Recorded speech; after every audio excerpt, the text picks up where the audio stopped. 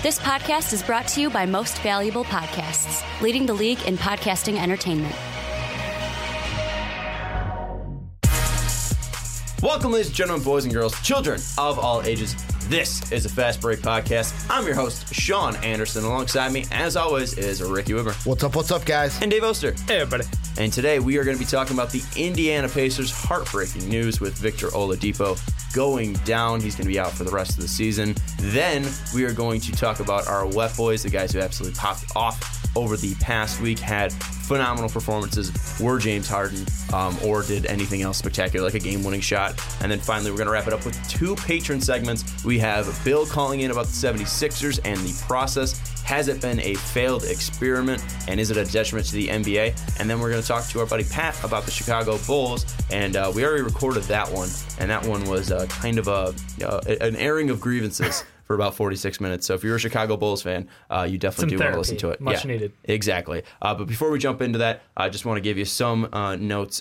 If you want to become like Pat and Bill and be on a podcast, you can be. Check out patreon.com/mostofapodcast. And the other thing that we would implore you to do would be check out iTunes and search The Fast Break and give us a 5-star rating if you feel so inclined to. We do appreciate it. But boys, let's jump into the Indiana Pacers talk once housekeeping was out of the way. Victor Oladipo went down with an injury about 2 nights ago, I think it was. I think it was not last night, but the night before. He went out, looked like a non-contact injury. Didn't look like he wasn't like, it wasn't Gordon Hayward. He wasn't coming down from a jump. Wasn't Kevin Ware. Wasn't coming down from a jump. But he did rupture his patella. And just was a bad look. Indiana was third in the East. They still currently are, but they lose their superstar. What does Victor Oladipo going down mean to this Indiana Pacers season for the remainder of it? Ricky, we'll go to you first. For me, I feel like the first thing I did was look at the standings. And although, let's say, Tyreke Evans comes up, he plays well, I still look at this now and go, all right, you're 2.5 out of first. You're not catching the Raptors now. You're not catching the Bucks.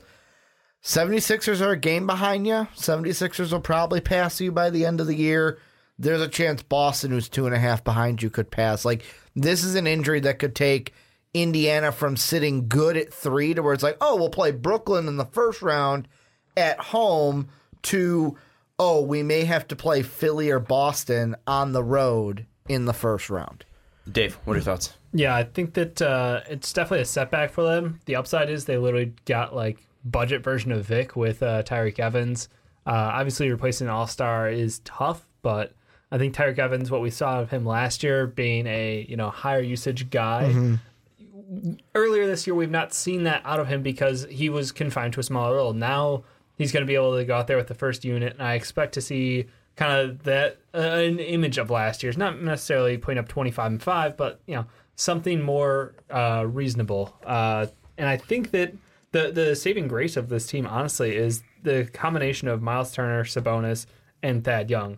Those 3 guys have been out there, and obviously we know it's not so great when Turner and Sabonis are together on the court, but the combination of those 3 guys are really a lot of their heart and soul down low. I think that they're still going to be a playoff team. They're still a team that has very good chance of making the playoffs, and I expect them to. The problem for me is, what do you do if you have anybody on the fence? You're like, well, do we make any moves at the trade deadline? Do we not? Well, before we get into that, I just want to clear the air. Either of you think they're not going to make the playoffs with this injury? No, they'll still make the playoffs. Okay, just I clear still that think out. they're going to make it. Yeah. So the question now, I think, becomes, are you going to be a buyer or are you going to be a seller? Are you going to be trying to fill that role, fill that space that Victor Oladipo left with a possible like Mike Conley trade? I've seen that floated out there. Or are you going to become a seller of some of these assets that are on expiring contracts? Corey Joseph is a name. Tyreke Evans is a name as well. Darren Collison. Darren Collison is a name as well, an expiring deal. What is your idea of what they should do come February 7th? Because the big thing is they're not going to be out of, I think, their spot, or at least, I think they're still going to be top 4 at worst when it comes to the trade deadline. It's not too far away, so they're not going to really have a feeling of what this team is going to be able to do, or at least where this team will truly sit when it comes to the trade deadline. So what are your thoughts right now in this moment on whether they'll make a move or whether they'll make a buying move or whether they'll make a selling move. Dave, we're going to go back to you. I think they should go for a buy. I think this is a young core that they want to keep together moving forward. And if they can go ahead and use this as an opportunity to get another piece and have that guy play with your team going into the playoffs, that's valuable experience. You don't get chemistry like that coming off the street next year. So I think that they absolutely should be buyers at this point in time. They can really change up their game as well by letting a player like Sabonis or Turner kind of take over in the low post. They could change their entire dynamic as a team, which could give them something that, yes, this year might be an experiment for the rest of this year, but come next year, if you need to, you have an option B, you have an option C, you have different game plans because you've had a number of games to put together. We know this works, we know this doesn't. If Vic's not lighting it up for us tonight, we can go with this. Or against this matchup, let's really exploit, them at the 4. I think that it's a great opportunity for them. You got to look at the positives in a bad situation like this. Yeah, I think the biggest positive that you need to look at is that they're going to have, at least just from the point guard position, $17 million coming off the books after this year. If they don't make any moves, Collinson's worth 10, Corey Joseph's worth 7.9. Then you look at Tyreke Evans, he's worth 12.4. That's another 12.4 coming off. Then you have Bojan, who's also a free agent after this year. He's worth 10.5. Thad Young is a free agent after this year, 13.7. And then Kyle O'Quinn's worth 4.4, and he's going to come off the books. So I think rough estimate right there, that's over $40 million, $50 million coming off the books next year. So, Ricky, would you stay put, or are you making a buying move like Dave's saying you should, or are you going to sell off some of these pieces on expiring contracts? I'm buying. And I kind of want to say buy because you're a team in the thick of things, and you don't know whether or not, we're just going to stay pat, and then you're never in this situation again.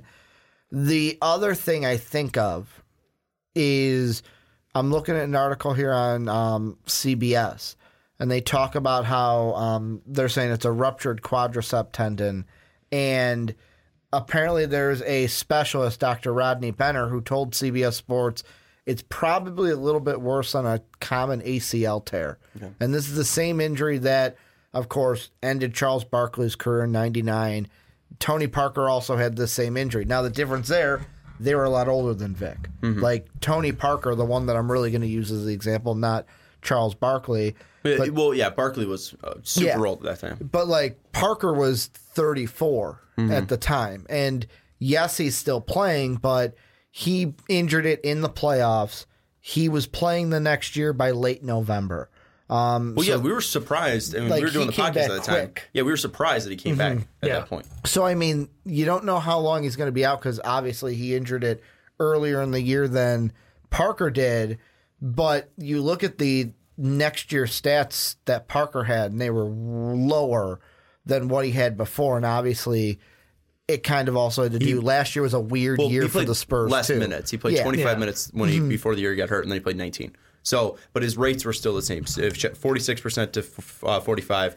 His 3-point percentage went down from 33 to 27. But for the most part, he was still a very efficient player. And that might be another reason why I buy a little bit right now, because you got to wonder, of course, you never want to overreact to an injury.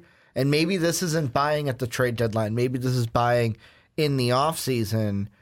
The question that has to be on Pacer minds and even front office staff is, yes, he's going to rehab, but what type of Vic are we going to get back from this? Is he ever going to be the same player that he is, or will he have to change his game because of this injury? I don't think, I don't know enough about, this injury. I don't know enough about medical processes. I'm not a doctor, never will be, never have been. So I don't know exactly how he's going to bounce back from it. But what I can say is that he seems like the player to work as hard as he possibly can to get back to the level that he was at. And this seems like such a freak injury that I think the fear of re-injuring it will be there for a couple months, but I don't think it will be something that lingers for a while. I think that he is a guy that will put his all into being the same Victor Oladipo that he was before. He seems like he has that next level. He has that determination. And I'm not too worried about at least the future of Victor Oladipo, just because he does seem like a confident guy, especially since coming over to Indiana. I think now with, again, his work ethic, I think he will be able to get back to the same level, or at least near the same level of player that he was before. Now, will he be a foregone all-star for sure? Maybe not. Maybe he takes a little bit of a step back, but I agree with you shouldn't overreact. And that's why I'll throw out the idea of, before this injury, did you think they should be buying? No, I would have stayed. Before the injury, I would have stayed pat. Dave, did you think that they were going to be buying before this injury? I thought there was potential that they could buy. Okay. Yes. So, I think that they were in a position at the top of the East where no one outside of you, I will give you credit. You are actually a huge predictor of the Pacers' success this year. What other team did I pick? I don't even remember. Denver. Nuggets. Denver. Okay, so yeah. Shout out Denver. You might know some things about basketball. Who knew? No, I don't. No, but I get lucky. I'm like Garpax. I think that they were in a position to really upset a lot of teams, and because their pieces are so young and they've got a lot of one-year contracts, there are teams that have assets like the Atlanta Hawks, like the New York Knicks, who would be willing to move guys who are on maybe long-term contracts that don't fit their timeline, but it would be a nice accompanying piece for this Pacers team. What players do you have in mind? I mean, maybe a Taurean Prince, maybe a Tim Hardaway Jr., someone who can play that 2-3 role and have Vic kind of be that combo guard still. I think Taurean Prince would be one that would definitely interest me. The biggest thing that I wanted to build off of that, though, was the fact that you shouldn't overreact. And I was in the same mindset of Ricky, that this was not going to be a team that's going to be buying at the trade deadline. And now that you have lost your star player, I think the biggest thing that you can't compromise is your identity. And Victor Oladipo, while he was a superstar, I would say that he was a superstar. Give him the super tag. Or at least a star. He was a star. He was a very good player. Yeah. To an excellent player. Yep. He is a guy that I don't think that losing him, you lose your identity. If James Harden went down, you would lose your identity as the Houston Rockets. If Steph Curry has gone down, and you kind of lose your identity there. The Los Angeles Lakers, they've lost their identity since LeBron James has gone down. I don't think that they're going to lose their identity per se. I don't think this is going to change this team drastically, because this team's still going to play at a slower pace. This team's still going to play great defense. They're losing their best defender, but everyone on this team has the ability to defend. Everybody on this team. Except McDermott. Yeah, except McDermott. Who I hate. Even though he's top to bottom, the majority of this team, if not all these players, can play defense. So I think this isn't going to really compromise their identity, which is why I do not think they should make a move, because if you're getting a king's ransom for like a Tyreek Evans, go for it. If you're getting a king's ransom for a Bogdanovich, go for it. But I don't think you should compromise your identity, because this is still going to be the team coming back next year. And this front office clearly has their eye on talent that fits this team. And they've done a great job of building up this team. And with the cap space that you have going into next year, and with the free agents out there, you know who's going to fit on this team. So you can get rid of some of the wasted space on there. I think Corey Joseph, while he's a good player, I don't know if he's a natural fit on this team. I think he would fit much better in Toronto. You look at Darren Collinson, is Darren Collinson worth that much money? Does he want to sign for that much money as well? Yeah. I think now you can better address your team needs and also play with this salary cap and still have your star coming back next year. I wouldn't contradict that with going out and getting a Mike Conley, who's then worth $35 million for the next 2 years, because then you're really ruining your ability to be the team and identity that you are, because you're just locking in on one player. You have Turner locked up, you have Oladipo locked up. Stick with that identity. Stick with those players. You have Sabonis locked up as well. Stick with the players that are there for sure. Bring back the players that do fit. I think Bogdanovich is a great fit for them. Absolutely. Thad Young as well. Bring back those players, but then add on to this team in ways that you best see fit. Don't panic to make a move, because right now it's a very limited crop of players that are available. Free agency, you're going to be so open to make moves. This is still going to be a team that's going to be dangerous this year. I still think this is a team that will probably be a 5th seed. I think if they're going up against Philadelphia in the first round, I think they'd give Philadelphia a ton of trouble. But this is a team because it's mostly because of the depth. Not and anything to do with the stars. But I think that this is a team that next year, with the salary cap and the room they have to play, this can be even a more dangerous team, because this front office is so sure of their identity, what they're trying to create in Indiana. But going off that, is this a team that the way that they're currently constructed going to win an NBA title? And is that technically necessary for Indiana? I think it'd be a nice cherry on top, but is it necessary for Indiana to win a title for this team to be successful? I'm going to answer this as if Vic didn't get injured first. No. Vic gets injured. No. Like, it doesn't change anything. And I'm saying like even just with like Victor Oladipo's tenure. I felt so like for the next 5 years if they're not winning a title.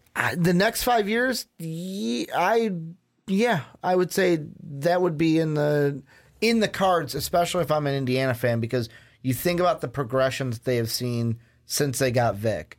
They get in the playoffs. They're a surprise team. Now it's like they're a top 4 seed right now. They're making strides with Vic.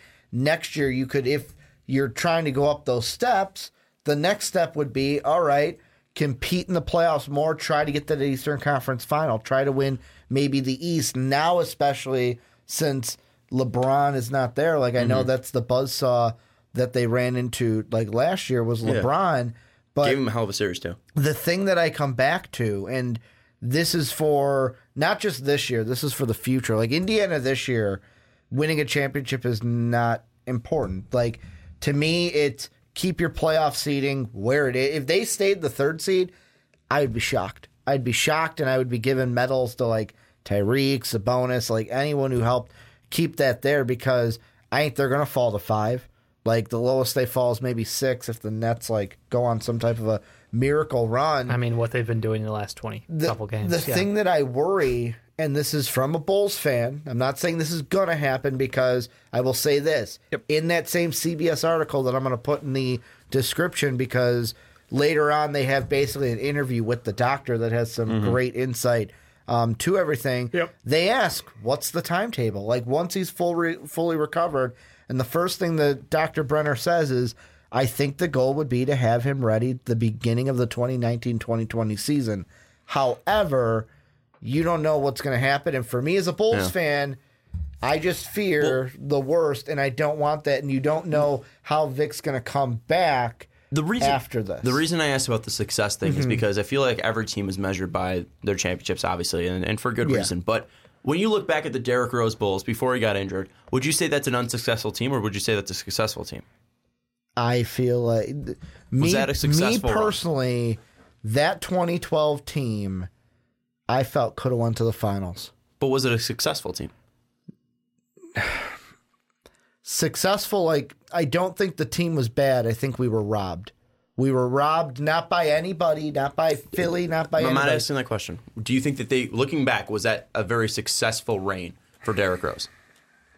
It's yes or no? No, we didn't win. Okay. I mean, Dave, I personally am on the other side of that. I think that was extremely successful. You had Derrick Rose, MVP, a very young player, leading your team as far as they did. That's some success. That's something you can hang your hat on. But it wasn't Derrick Rose's fault. That's like, what do you mean? Yes, I feel like it. I feel like it's a failure, but it's not like, oh, Derrick Rose failed. It was we got unlucky. I'm asking the team. Yeah. Was it a failure that the team did not win a championship? Not anything about Derrick Rose. I'm just saying, like, do you see that as a successful team? It's just yes or no, and you said no. I don't know. I think it's a complex question. It's not. I'm saying if you're not winning a championship, did you succeed? And my answer is that's 29 failures every year. Huh? Are you saying there's 29 failures every year? Yeah, I would have that mindset. See, I disagree. I think with the way NBA is structured, like you can get so lucky and have LeBron James for your from 2010 to 2019, and you could have X amount of championships. You could have Steph Curry, and you could have 3 championships right there. I mean, you have the ability of just one player taking over a team or a whole league. And I look at this, and especially Indiana, like this team has had so much success like throughout my lifespan. They're consistently making the playoffs. It was with Jermaine O'Neal, it was with Danny Granger, it was with Paul George, now it's with Victor Oladipo. You're just continuing that success. Quit breaking your players. Yeah, seriously. You're continuing that success, though, and I think it would be successful if Victor Oladipo did come onto this team and just brought him to the playoffs year after year. And at some point, it's going to get draining. But I even look at the Raptors and what they're running with Lowry and DeRozan and now with Kawhi so far. If they don't win a championship, I'm not going to look at them as unsuccessful. They were a very successful team. They won games. They were consistently in the playoffs. They were trying hard. And I think with this Pacer team I think you're just trying to continue success. And with the way that the salary cap is kind of opening up with them next year, you just have to make the right moves to continue that success. And I think with Oladipo being your star guy, and if he's able to bounce back to that place, you have success lined up for the rest of the next 5 years.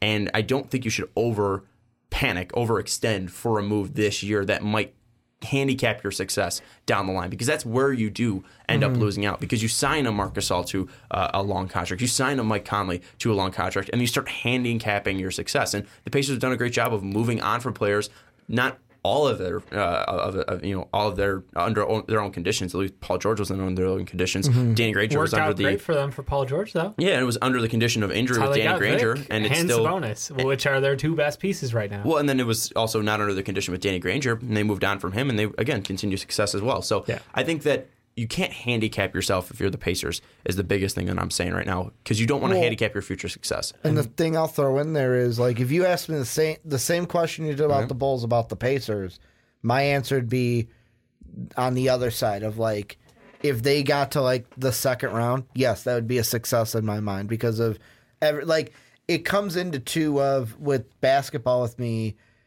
If you come into the playoffs and you're expected to go far, if you're expected to be a finals team like Boston, Toronto, Golden State, then if obviously you don't get there, it's a failure. Like with that Bulls team, like I said, with a healthy Derrick Rose, I thought that year we could actually challenge Miami and go to the finals that year. And to be knocked out in the first round to the 8th seed was a failure. But like Indiana, let's say, with Vic, if they got to the second round again, I feel like it would be a success. Even if they make the playoffs and stay above a 5th seed without Vic, I think that could still be a success for the Pacers. Dave, what do you think? Yeah, I think the Bulls thing was kind of an interesting one to hit on, just because it was an injury. Yeah, I mean, like if you look back, you go way back, and I'm just on a Bulls team right now. So if you go to the Utah Jazz of the late 90s, they were a successful team. They didn't win a championship, but they were a successul team. You know, they went out there year in, year out, were a deep playoff run. I'll give them the credit for it. So I don't take anything away from, a team like the Raptors, who ran into LeBron James year after year after year and lost. And that's fine. They were a good team, but they could not win the championship. I still think that was a successful team, and I think that they've transitioned, from one to another piece and improved the team. I think that Indiana is in an interesting position where, yes, they're going to have some cash, but that's the same question: who's going to sign in Indiana? Who's the guy who's going to help Vic, Sabonis, and Miles Turner take this team to the next level? Are they going after a new forward to replace Thad Young? He's good, but he's old. The question is do you need someone who can help space the floor better when you're out there with the 2 5s that they have as, I feel, franchise corner pieces? Do you want to go invest that money in a point guard, or where would you spend your money? And do you think there's a legitimate chance they can go land, a great piece next to Victor Oladipo, or someone who, if Vic can never become Vic again, could help? I think the thing with if Vic can never become Vic again, you are flat out screwed. I think it's a detriment. Again, you can look at the numbers this year, and with him on the floor and off the floor, like it's not too much of a difference. With him on the floor, it's a 115.5 offensive rating. With him off, it's a 113.6, and then defensive rating. Teams have a 108.9 with him on the floor, and then they actually have a better. Worse offensive rating teams do against the Pacers when he's off the floor at a 107.7. So I mean, like he means a ton when you're looking at a playoff series and having the best player out on the floor. So I think the thing with that would be you're screwed if Vic is never Vic again. However, you can't really think that way because you've made a commitment to Victor Oladipo, and it has to be in your mind, of course, but you're never going to know if he's ever going to be Vic again if you don't try him out there. So once he's healthy, once he's cleared, you cannot treat him with kid gloves. He's a pro. Go out and see what you can do. And I don't think that's going to be a huge detriment, and it's going to be something that they're going to have to deal with if it does happen. I don't think it's going to happen. But to your question about who can they bring in realistically, I think it's more of players that are either veterans who want to maintain the success they have. If Al Horford declines his player option this year, I think it'd be an interesting player. Obviously, they have a lot of 4s and 5s right now. But my thought process as well is you have two great fives right now in Miles Turner and Domantas Sabonis. At one point, or at some point, they might come to the realization that they have these two valuable players that both fit in today's NBA. Maybe they do move off of one to just add to the depth of this team, because Turner right now is on a fairly great contract. I think he's just signed for 18 years, or not 18 years, for 18 million all the way through the 2022 season. Yeah, so I mean, like, that's a guy that's going to be locked down, and he's a good player for the next couple of years. I think though, maybe you do make a shot at D'Angelo Russell, because you look at the way the Nets have tied up their cap space. It's gotten a pretty tight because of the contract they've taken on. And yes, they're going to have DeMar Carroll come off the book soon. They're going to have I think Allen Williams is worth like $7 million. But they're still going to have Alan Crabb's player option that they're going to have to deal with, because he's going to accept that. So D'Angelo Russell's a curious one too, because they just locked up Spencer Dinwiddie too. So if they throw a max at D'Angelo Russell, which I think they'll be able to do, can Brooklyn offer, and can Brooklyn match? And I think that would be an interesting move for them, just because you look at the offense that they're not able to generate on a night in, night out basis, because Vic is a great player and he could score 35 every other night, he could score 35 like once a week or something like that. But I don't think they have that guy who can be a dominant offensive player. And I think D'Angelo's finding himself in Brooklyn, and if he's able to get the money and then also continue that trend of growing upwards, he might be a liability defensively, but offensively he adds something to this team that you do not have at that one spot. So I think it's more about getting younger players that you can kind of force away from teams, trading some of the logjam assets that you do have, possibly looking at Miles Turner and Domantas Sabonis, and then looking at veterans that could be intriguing, like an Al Horford, similar to the Paul Millsap going to Denver deal. I think those are the players that you need to look out for. I just throw out Al Horford because he's the first free agent out there. I know it doesn't fit with the team schematically or anything like that. Or like a Rondo as well. Like Rondo is at the one. For more depth to continue that depth would be interesting to me too. And hell, maybe even Kemba Walker. Like you're going to have a ton of money. I don't know if that's again necessarily the best move. I just talk about handicapping yourself. You're tying yourself to like a 29-year-old point guard that's going to be 33 at the end of a max deal. So maybe not that, but again, just names that are coming up on the floor. I think the biggest thing though would just be going after young rookies that teams cannot match the salary cap that they're going to be worth. To me, it comes down to the question that Dave asked, and you kind of scared me a little bit, Dave, because the last time you asked that question about a Memphis Grizzlies team, we went on into a topic about them moving the team, and I didn't want that to happen to Indiana Pacer fans, but the true question is, what big free agent is going to want to go to Indianapolis? Is going to go to Indiana? And for me, here are some of the names that could be free agents next year that I could see wanting to sign there. Could be good names. You could be happy. You could not be happy. First one, Jeremy Lin. He's a guy that I could see. He's currently in Atlanta. He would go over there. Another one, depending on how he plays this year when he comes back, Isaiah Thomas. Real quick. What? When you were like big names, I was 100% expecting Kevin Durant, and then you throw out Jeremy Lin. Well, Kevin Durant wouldn't go to Indianapolis, and that's not a slam at Indianapolis. He wouldn't even come to Chicago. He wouldn't even come to Chicago, and we're a bigger market than Indiana, so no big deal to you. He wouldn't even come to us. Yeah, but they're a better team. Jeremy Lin, it doesn't matter. It's a market thing. Like he wouldn't. I don't think he'd want to go to Indiana. Championships are championships. He'll go to Boston. That's where he'll go. Okay, but I'm just saying Indiana gives you a better championship. Jeremy Lin's one. Isaiah Thomas, depending on what he looks like when he comes back. A guy like Nico. A guy like Trey Burke. A guy like Ricky Rubio. Like those are the guys I think you're looking at in free agency. Guys that have played up somewhere else, and the other team doesn't want them back. That's what you're looking at. Like, Trey Burke's interesting because will New York want him back? Yeah. Ricky Rubio, will the Jazz want to re-sign him, and will he want to go back to Utah? I think Rubio would be an interesting fit. I don't think Trey Burke fits with the identity that this team's built at all. At least, I think the biggest name, if that's the question that we'll throw out and kind of end on, the biggest name that I think would be is not really because this team. Because I liked your Al Horford. Like, that's a good one.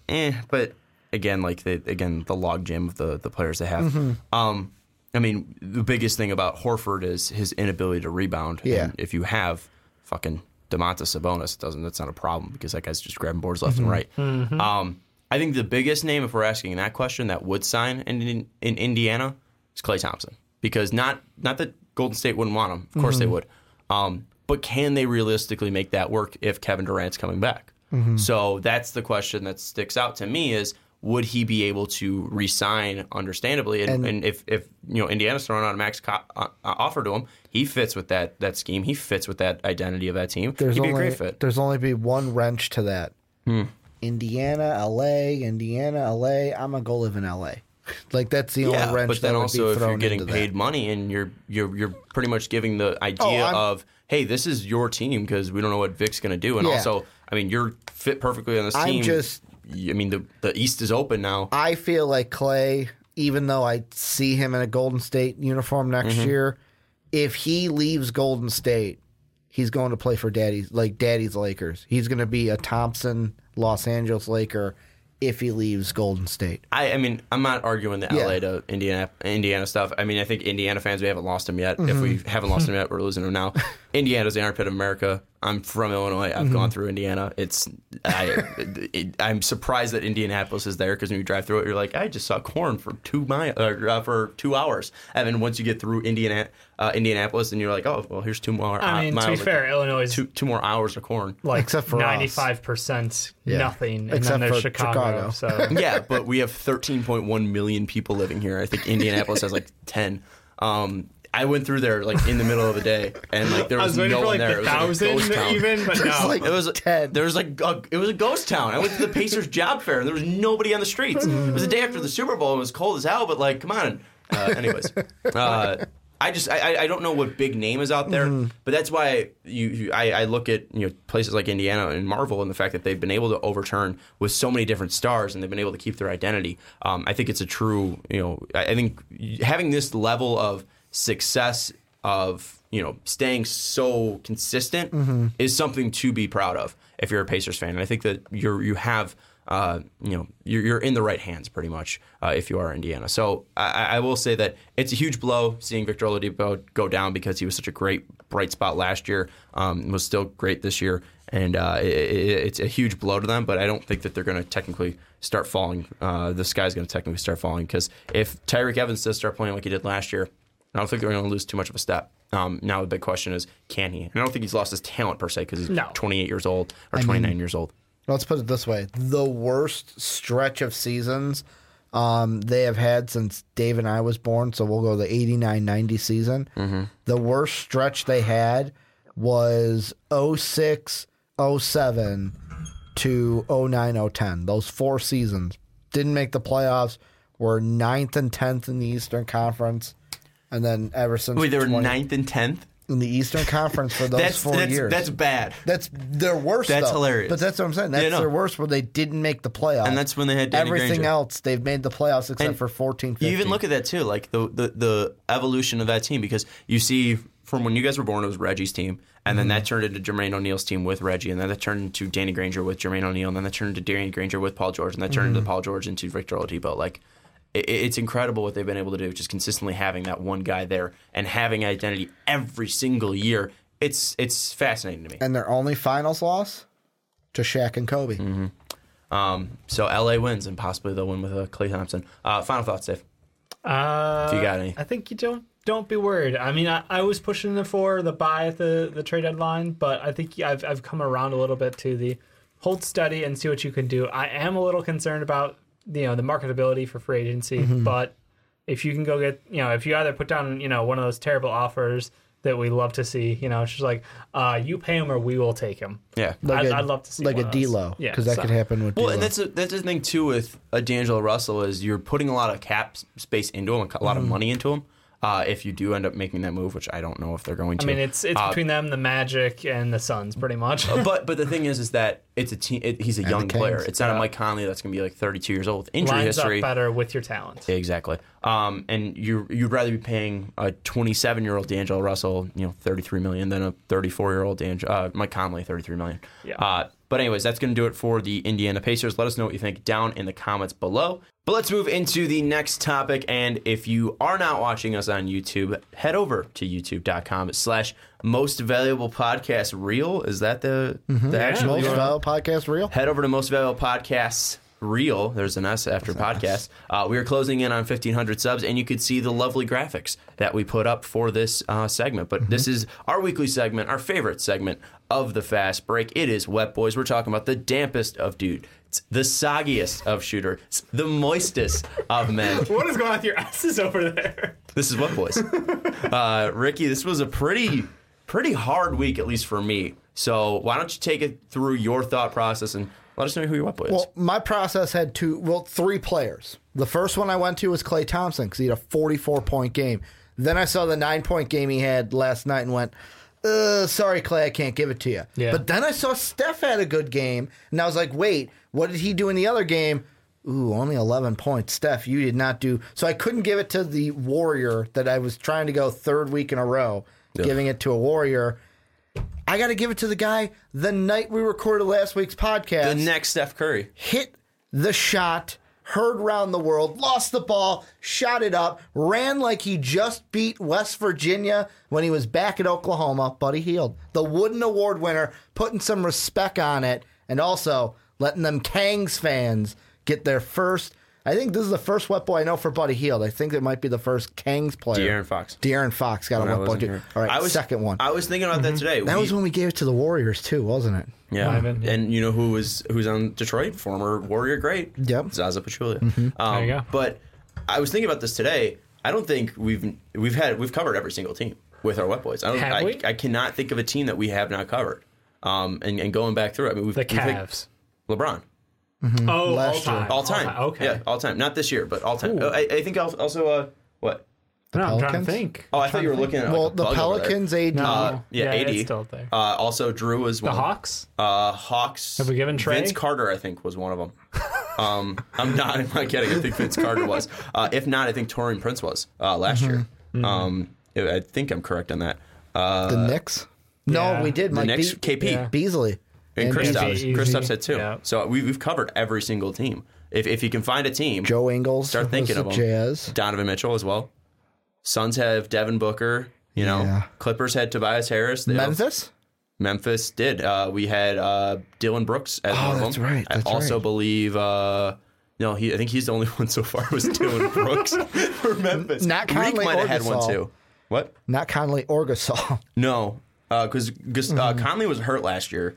And I don't think we've ever given one to any Gasol, for that matter of fact. But yeah, I think you're right. I think we've covered every single How team. about the Heat? The Heat? Oh! I think the Heat might be the only team. Did we not get Winslow? Not this year? No.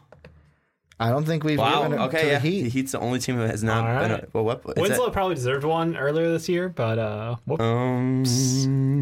yeah, nothing in the playoffs last year too. Hold on. All right. Let's check that. No, Winslow hasn't deserved one yet. He had pretty good games starting his point guard. But comparatively to other... I know. There's been some... Okay, that's the one team is the Heat. We have not given one to the Heat. So the Heat are the only team without a Wet Boy. All right. Glad we had this discussion. But Dave, we were fighting a little bit over one of them. We didn't end up going with them. No. So we should at least give a nominee or a little... honorable mention. Honorable mention to Jahlil Okafor, who had his most... impressive, efficient 3 straight games in his whole career. You can look back at his rookie year, and he had a couple games with more points per game, but he was never this efficient. Shot 72% from the field, averaging 18 a game. But we both didn't end up going with him. You took my other option, and tell us about him. Yeah. I took a guy who a lot of people forgot about this year because he's playing on a trash team in Detroit right now. But Blake Griffin has had a revelation of a year. He's putting up right now ridiculous numbers. This past week, he put up 35, 8, and 5. 52 from the field, 45 from 3 on volume, people. Like, he is playing his mind out. And it's sad because they don't have a point guard, and there's no real help for him. Well, and the crazy thing, too, is I was thinking about this today. You look at his career. He came in loved because he was, phenomenal, highlight real player out of Oklahoma. Yeah. Super likable, was, had a ton of charisma. And then he kind of, started wearing on fans in LAC when he started, he punched the guy outside in Toronto. Then he was pushing I think the trainer into his crotch or something like that. And he was on the Clipper team with Chris Paul, and people didn't like Chris Paul, so that kind of came off. And then people kind of forgotten about him in Detroit. Well, his injury problems as well throughout his years. I think he might be the most underrated player right now in the NBA. Probably is. I don't know who else you could throw out there as an argument for more underrated than Blake Griffin for what he's doing. I mean, I'm going to say not underrated player, but I'm talking about just wet boys. There is one person. No, not Giannis. More... Giannis isn't underrated. Okay, well, he's underrated wet boys because he only got one. Well, that's you could if you want to make him feel better. Solution. Yeah, you're a part of the team. You're picking Buddy Hield over I'm just saying, hey, Buddy Hield deserved it. Big like Clay, shoots like Steph. Yeah, I mean, he deserved it.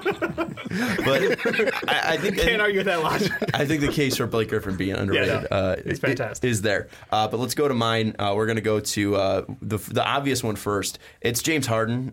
49 points per game, 4 assists, 3 steals, 45% from 3, and somehow 37% shooting from 3, although he went 5 of 20 in the game where he put up 61 against the Knicks. He's closing in on 82 if he can ever be efficient in any of these games where he can shoot from the outside. He gets 5 more threes there. That's 15 points. He's up at 76. So I mean, he is extremely close to breaking Kobe's record. Chris Paul coming back. But I mean, for how long? For how long? And also, do you want to stop this? Like, I mean, how much will Chris Paul change the way that they're playing? Because right now he's had like 268 straight points unassisted. Yeah. I mean, it might get the ball in his hands just more efficiently. Maybe. He might start making the shots more efficiently. And I don't know. He's on this unstoppable streak. Would you go away from him? Yes. And the reason why I say that is Chris Paul and James Harden, number 1 seed last year, just James Harden, 5th seed. They also had this guy Clint Capella last year, not playing so much this year. And he's injured right now. And also, look at the way that they started the season with Chris Paul. Was not good. Until he left, they started skyrocketing because of James Harden. It's the reason why he was the MVP. Carmelo Anthony was there, too. Carmelo wasn't that big of a factor. He wasn't that big of a factor. Hey man, he was shooting those threes in that Lifetime gym, man. Well, and hey, now he's a Bull, so congratulations. Well, not for long. No, he is a Bull officially. Hanging in the Raptors. Anyway, the Raptors are Raptors. The Raptors. Before you go into your wet boy, here's a question for both of you. Yeah. Who's the better Melo, Atlanta Melo or Chicago Melo? Chicago Melo. He has longevity. They both never played it. He both never played a game for either. But longevity. I mean, he wasn't even a Hawk for a day. I mean, right now, Carmelo's got 5 days. This is the prophecy. We wanted him years ago, and now he's returned. I also love it's just like Dwayne Wade. Wait for Chris Bosh. He'll be here. I also love how Jim Boylan had to answer questions about Carmelo Anthony. Oh, he fits on the team. Great. Anyways, since this award should just be named after James Harden at this point because he's had 6 straight wet boys or something like that. Something stupid. Reason not to like 3. He's now at 7. 7 right now in the season tally. Second place is D Rose, AD, Steph, all with 3. My actual wet boy though is going to be Paul George. 30 points per game, 7 total rebounds, 5 assists, 45% from the field, 30% from 3. Also, check these steal numbers: 2.5 per game. He's been phenomenal, and the Thunder are on a 4-game win streak. So that was the biggest thing. I was looking at Joel Embiid. Joel Embiid had like 34 points, 13 rebounds, but they lost the game to OKC.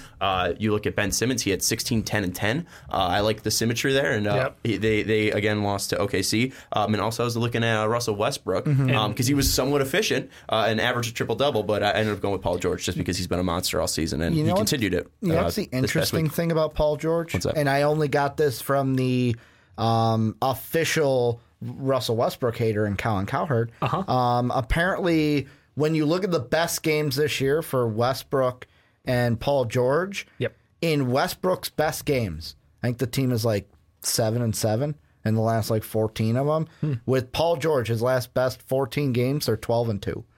When Paul George is on fire, the Thunder have won. Russell Westbrook had a triple-double number. Like, it was when he triple-doubles, they have like a 70-something% win chance or something ridiculous. So I don't know what Colin Cowherd's defined as a best game, but I do know that he had a Russell Westbrook on a triple-double means they're going to win. It's probably just leading scorer of the team or something like that. Well, it's also when Westbrook doesn't take a ton of shots. When Westbrook takes a ton of shots, they lose. I mean, that just makes sense. Then his field goal percentage goes up because he's probably taking higher percentage shots, or he's just taking less amount of shots that are going to hurt you. And he's also moving the ball around, which he's so great at doing. But anyways, that's going to do it for Wet Boys this week. Any final thoughts on James Harden, Blake Griffin, Paul George, or Buddy Hield? I feel like after a while it's going to be useless to do it if James Harden keeps doing what he's doing. I mean, that's why we're just not even picking him anymore. He's just a shoo-in. When does he get shoot out? If he's a shoo-in now, when does he get shoot out? When he starts scoring 20 points a game? When he's under 40? When he gets to like 15 wet boys in a row. It's like, okay, we're going to make our own Once award he's for James mathematically Harden. eliminated everyone else, I think he already has. No, I don't know. He's like... Well, AD's injured. Ricky can pick Steph Curry everywhere. He cannot feel guilty. We can pick the Warriors. Like, the Warriors can have a good game. I can pick the Warriors. He's still rocking the Steph 2s. See, Yeah. at least when I picked the Suns, it was actually funny. Because they were a The horrible Warriors team. had a great game. Who gives a shit? They're the Warriors. They have 5 I almost All-Stars. picked Boogie last week. No one cares. I mean, But you would add 2 wet boys to start. That was Free Ja is my ending thought. Ja. Free Ja. That's like, Free Ja. Maybe he'll get traded to a contender. Put him on Los No, Angeles. are you kidding me? He's perfect where he's at. Well, but when AD comes back, he's going to get time. Nico is going to get moved if he's healthy before the trade deadline. Which But what if probably he isn't gonna doesn't? happen. And what if they move Ja to the Lakers? Oh my God. That's what I'm saying. Meme team continues. Let's move now to the fantasy update. We are in 5th place right now. Hey. 85.5 points, I believe, is where we currently sit. Let me get the standings. Still at number 1 is Philadelphia 76ers. Shout out Kyle Craig. In bottom place is Kansas City Team Kraft at 21 points. Poor Kraft. I remember when he was drafting the team, and he picked all the young guys. Young guys haven't paid off too far. He does, I believe, though, have our boy. No, he doesn't have Luka, but he does have Mo Bamba. He does have Justice Winslow. Oof. He has Jonathan Isaac, Markkanen. He's got a 2K team. Kevin Knox, DeAndre Ayton, Yeah. Jaylen Brown. Oh, and he has Depot, too. Straight up 2K team. And Dennis Smith. So shout out to Kraft, though, for still playing in this league. We'll go to the where we sit, though. We're 4th in field goals made. We have climbed a little bit in field goal percentage. We are now 1, 2, 3, 4, 5, 6, 7, 8, 9th in field goal percentage. Hey. 9th in free throw percentage. We are tied for 3rd in 3-pointers made. We are about 7th in 3-point percentage. Rebounds, we are number 1. Assists, we are number 3. Steals, we are 2. Blocks, we have gone down, unfortunately. We are sitting at about 7th. And then points, we are in 5th. We were at 87.5. Now we're down at 85.5. So that's the fantasy update. Any moves we should be making, guys? What was our move last week? We dropped Justin Howard, I believe. Yes. Thankfully. He was underperforming quite a bit on that Memphis Grizzlies team. This is a nightmare to actually maneuver on this website. What the hell? Who did we pick up? Oh, Derek White Jr. Yeah. Picked up Derek White. And he had a good game following our pickup, too. He continued on his good trend, which is nice. I always feel like we like jinx players when we pick them up, but yeah. Yeah, he's had 2 bad games, I think, since we picked him up. There we go. 6 That sounds points about and right. 9 points, but he's had 18, 15, and 15 as well. So Nice. Shout out to Derek White. We do also have Boogie. He's been playing well so far. So, Yeah. shout out to DeMarcus. I'm glad we kept him on our bench, but I don't know if he's going to be enough for a run. So any guys that you see out there that are available, that might be available for a run. I don't see anybody right now I'm in love with. It's one of those things where I think as the trade deadline comes up, some rosters are going to get shaken up, and then there's going to be some real gems right after that. What do we think about Nerlens? Ooh. He is back. He has Medically played. cleared, yep. I'm looking for blocks. He hasn't done much recently, but he hasn't been getting a ton of minutes. 12, 12, 20, 12, and 12 in his last 5. Yeah. He's always going to be when Steven Adams needs a breather. But he is one of the best big defenders in the NBA. One of the best rim protectors. I don't know if it's worth it because of the limited minutes, though. What are we exchanging out for him at that point? I don't know. Trae Young has sucked ass. Just sucked big ass. He's still under 39. He's at 39.5 field goal percentage. 3-point percentage at 28.5. He's been brutal. He still gets assists and points, which is, good. He shoots 80% from the free throw line, which is good as well. But is he hurting our team too much? And then also looking at bigs who don't block shots. Do we still need to have Bielitsa on the team? Because he has kind of fallen off. He's returned to the normal. One player, I'm going to throw him out again because in the last week, he hasn't had a terrible week, especially what field goals made and stuff. D Wade, he's only had 1 bad game, and that was the one against Boston where he went 3 of 10. Other than that, but how is D Wade going to help us? What I'm saying is he's in 3 of those games, 10 of 14, 5 of 11, 6 of 14, to where it's the field goals made, the percentage is there, and he's making a quality amount of them. Yeah, but he's getting some assists too. He's actually, So last 5 games, what's his assist numbers? His assist numbers for the last would we 5 drop? We're 4, 8, 7, 6, and 4. All right, do you want to drop Bielitsa and Vonleh? Noah Vonleh. He has been getting us blocks, but he's kind of fallen off a little bit. So we drop Nerlens and Bielitsa, and then pick up D Wade and Nerlens Noel. You sound real sure yourself. This is a democracy. You seem in on the D Wade thing, Dave. Ricky is obviously in on the D Wade thing. And if it doesn't work, we just drop him after a few days. Like Bielitsa, what's his last couple looked like? Not so hot, I take it. No, he has not scored over 5 points in the past 4 games. He had say it, Ricky. 5 minutes. You know you want to. No. I was gonna say if Josh Jackson didn't have a poopy game against the I'm not picking him up. Trailblazers, like he had 15 and 27. Like he had 2 good games, and that was like if he didn't have that last game, he is who we thought he was. I'd rather pick up D Wade. D Wade, then. Let's do D Wade. Right. Nerlens, I'll leave it in your hands. We're dropping Vonleh. We're picking up Nerlens. Do we pick up Reek now that Oladipo? Oh shit! Is he available? Yeah, right here. Tyreek Evans. Yeah, we're picking up Reek over. And he is I say right now, Reek and D Wade. No, we need blocks. Nerlens and we need blocks. I think Reek over D Wade. It's hard to argue with that actually right now.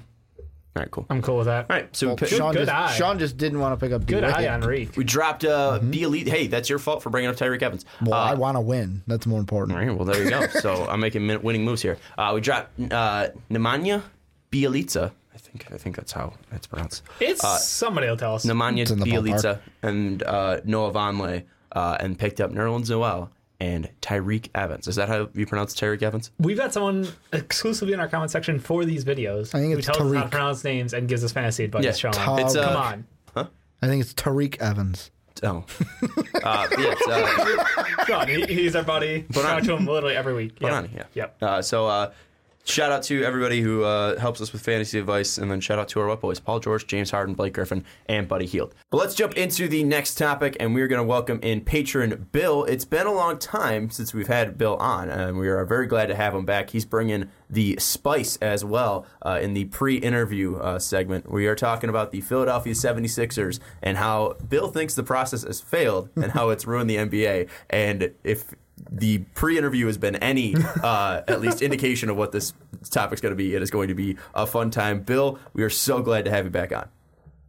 Guys, how you doing? It's been a little bit of a hiatus, but I'm glad to be back.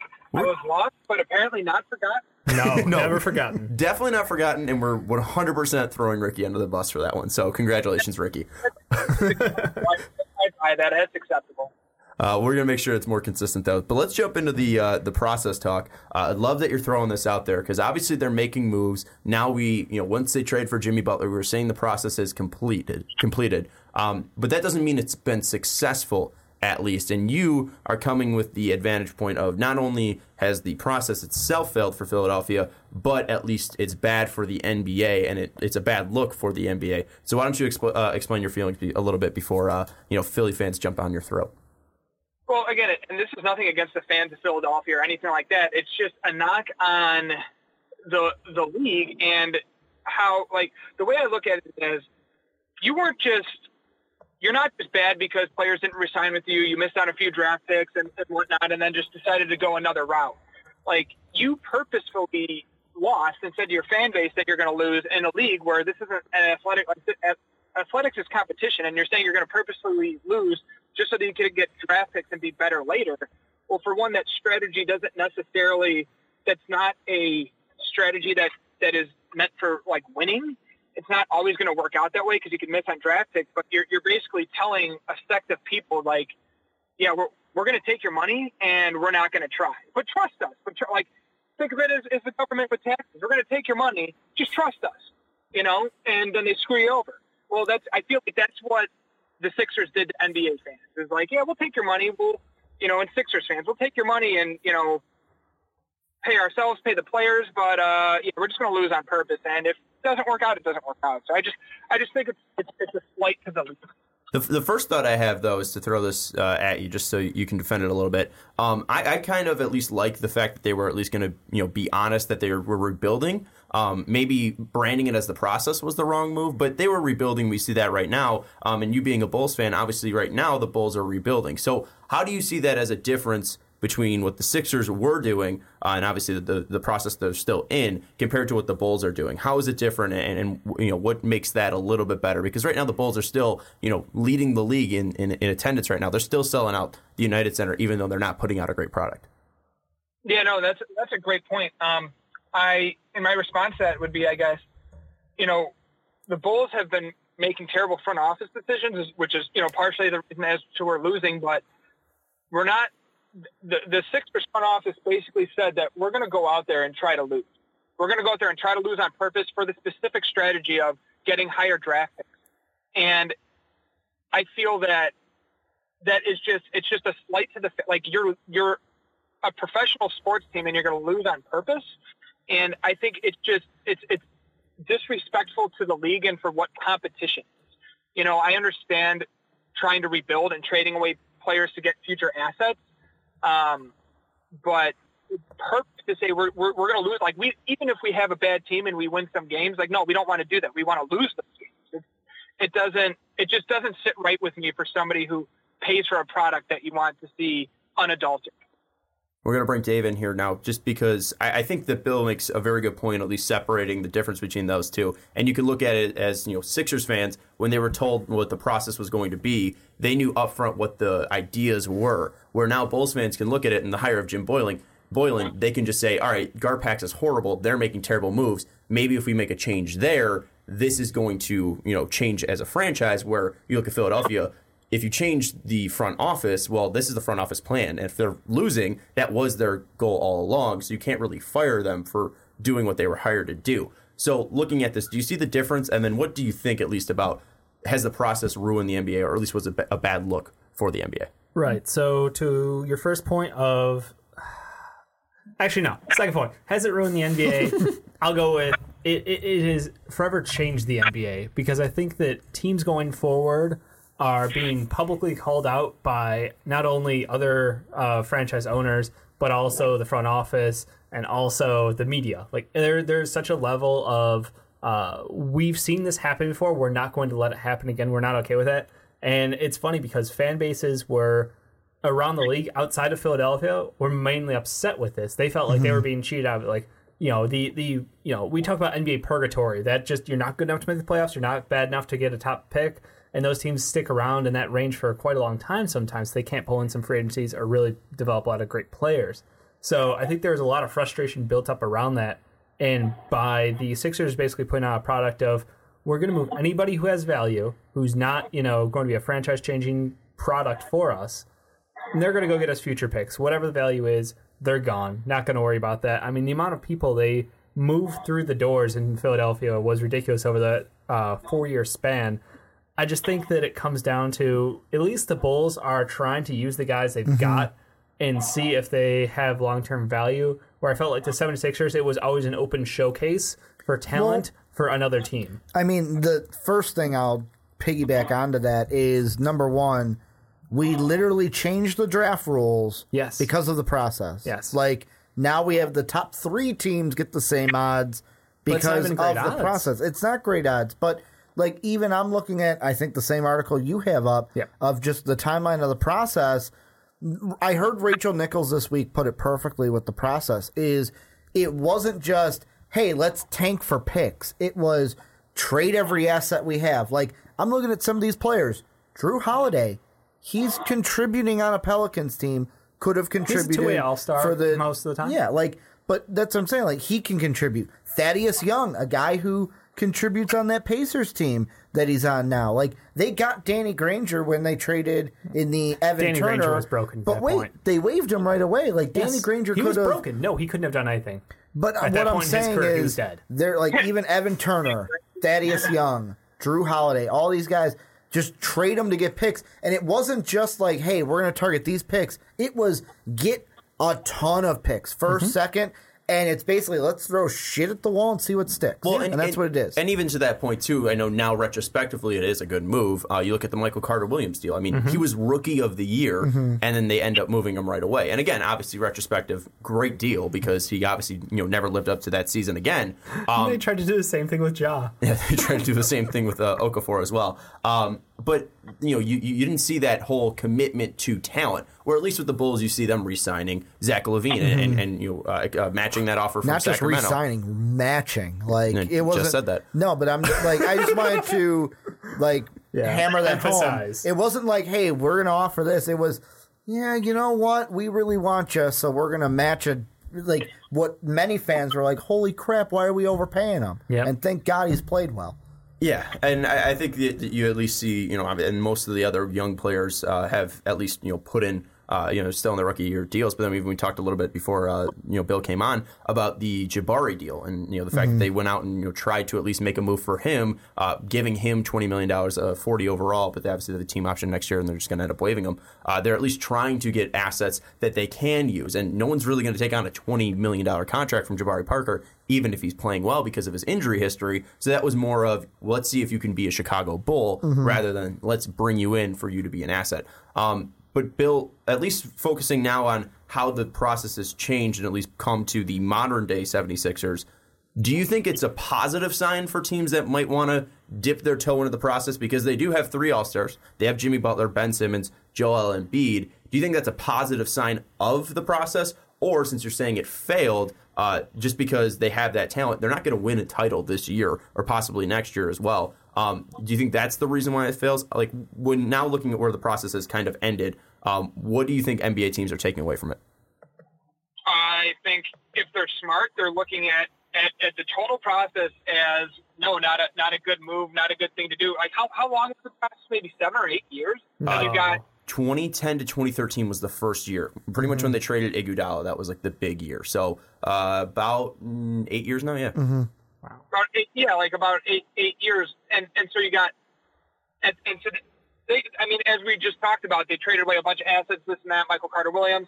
But okay, so at the end of the 8 years of the process, you have Joel Embiid, who is great, but we'll see how long he lasts in the NBA. You got Ben Simmons, who's got a lot of cool young guy, a lot of promise. Can't hit the broadside of a barn, but you have 2 players. You have 2 players, and then you acquire Jimmy Butler in a trade, and I don't see any way in hell that Jimmy Butler stays unless they give him the 5-year $190. You can't turn away. You'd be stupid to turn away that money. Okay, so you have those 3 guys, and literally nothing else. Literally nothing else. Like JJ Redick. Okay, we'll see if he's around next year and what they can pay him. But if anybody thinks the process was successful, all right. So over those 8 years, you got 3 good players and nothing else. Yeah, I think some people might argue the fact of just Markel's potential still makes him valuable, but you still even look at that. Smith as well. Zaire Smith as well. The most of their draft picks outside of Simmons and Embiid have not panned out. Like, didn't Zaire Smith almost die or something? He did. He lost 20 pounds due to an allergic reaction. Allergy. Yeah. Yep. But yeah, they haven't been able to at least hit on their draft picks. They accumulated so many draft picks, and you even look at the 76 or the Celtics. Actually, it's kind of like they did the process a little bit better because they've been a better team, and they have more draft picks still ready and loaded to trade for an Anthony Davis possibly. But I still think, at least the process, like they were able to turn it into something. You look at the New York Knicks; they're not able to turn that whole team. Since I was alive, they've made the playoffs I think once. They haven't been able to do anything with their rebuilding or their stars. So they have at least been able to show that if you tear it down all the way and build it back up, you can get back to the playoffs. And this is now a team that's 4th in the Eastern Conference. I do just want to throw out there, Philadelphia, probably technically the process started in 2013 when they hired Brett Brown and went 19 and 63, but they weren't good the prior year as well. But Bill, just going back to you, do you think that this was at least the smartest way to rebuild for them? Because again, we don't see the typical way of rebuilding working out every time for most of these teams. Yeah, and I got to say no for a multitude of reasons, though. For reasons other than just trying to hit on draft picks and hit there's some, you guys talk about bust all the time on your podcast, and that happens. And the thing is, though, you're purposefully trying to lose. You're trading away, like you said, we traded away Drew Holiday, to get assets, but you're literally purposefully trying to lose. So you're not only you're slighting fans.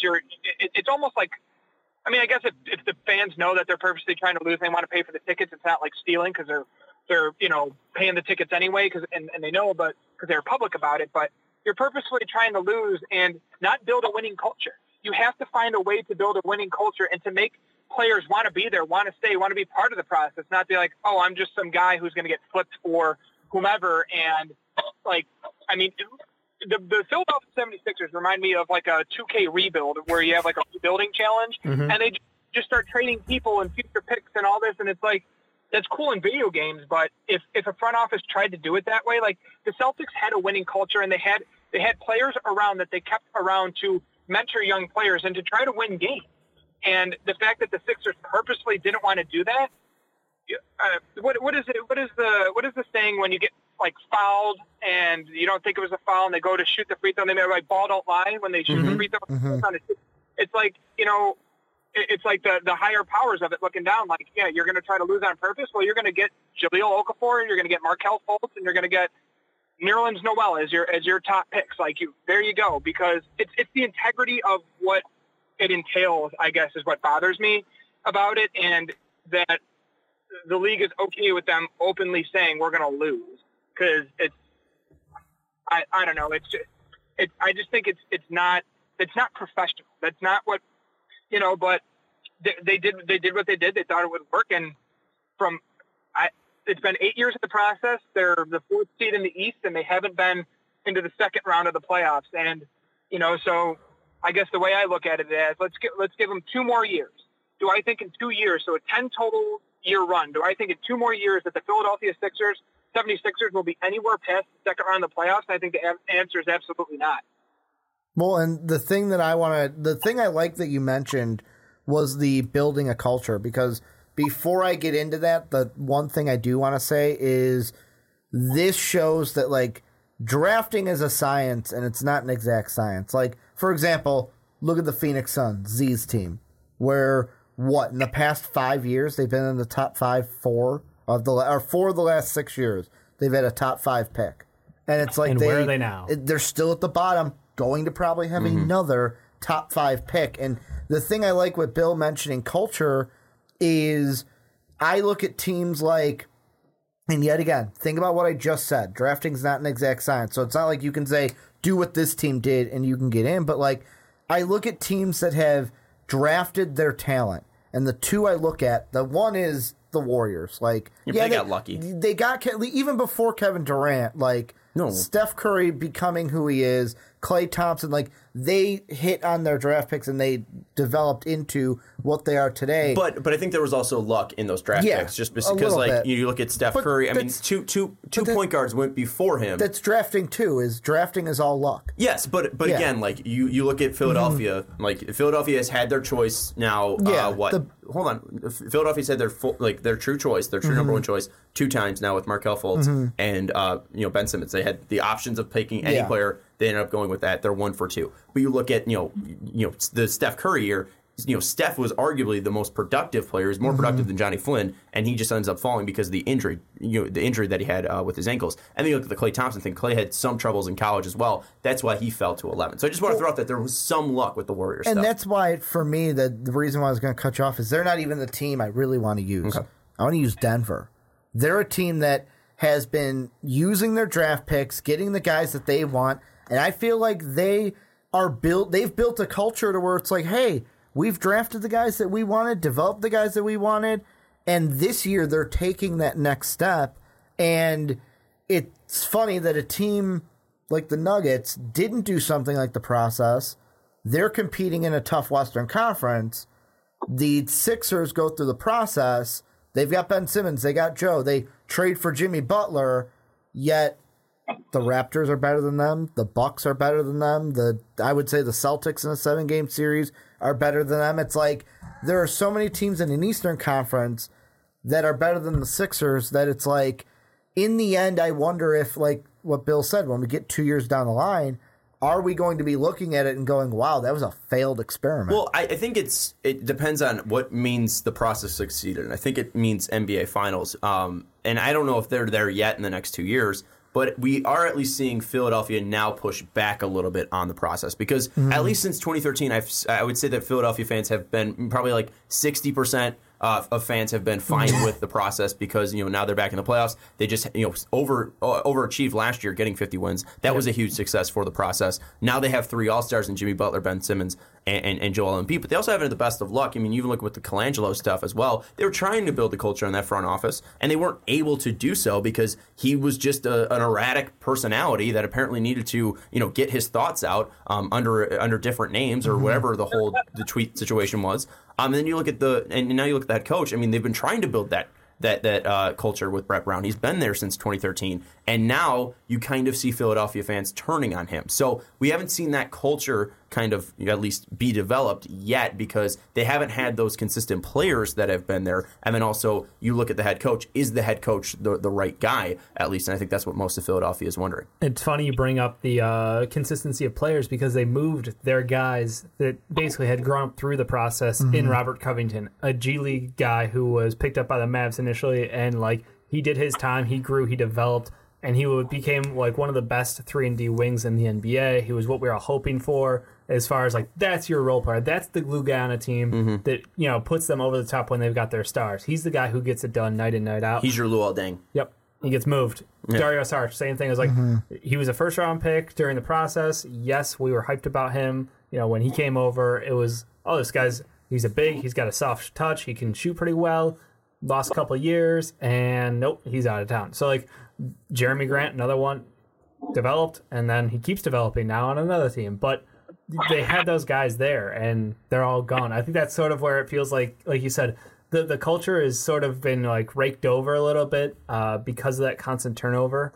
But I think it is funny that, what I applaud the Sixers for doing was keeping Brett Brown around, to keep that one vision, one voice, maintained amongst the players, because it's, when you see it with the constant turnover of coaches a la Phoenix, it's just 1 year they're doing this. The next year, what are we doing? I don't know. We've got a different head coach. And the next year, we got a different head coach. And it's just you can't build on anything. It feels like every year you're just starting over again almost. So I do applaud them for it. And whether Brett Brown is or isn't going to be able to take them to a championship, that's a different question for a different day. But I think as far as the process goes, like you said, I think Ricky nailed it as far as you're just trying to get as many tickets to the lottery as possible. And if this pans out for them with Markel Zaire, obviously, if one of those two guys can hit, then it's really looking good for me. And I'm struggling to say, is it in what context would a failure be if in 2 or 3 years, if they don't win a championship, but they're a Eastern Conference Finals team? Well, I think championship is the bar. I'm going to go to Bill real quick just because he wanted to jump in at least when it sounded like he wanted to jump in when I brought up the idea of what makes the process successful, and this is kind of what Dave is kind of pushing towards. So, Bill, you're saying that it's failed so far. What does it need to do to be successful in your mind? What do you think for those in this next 2-year gap that you're giving them, or at least 2.5 if we're counting this year? In this next 2.5-year gap, what do the Sixers need to do to at least kind of prove that the process was worth it? I guess with the way you frame that, in my mind, nothing. No. Well, and I'll talk about it because you lost on purpose. You traded away your whole team to get Jimmy Butler, who is now riding the asses of players that are in that locker room as well. I mean, according to reports, but you traded away your whole team. You have T.J. McConnell as a point guard. You got J.J. Redick, and then the 3 stars. I'd even consider Ben Simmons a half a star because he's got to learn how to shoot. But no disrespect to him. He's a great player. But they can't. You tried to lose on purpose. It's been since 2010.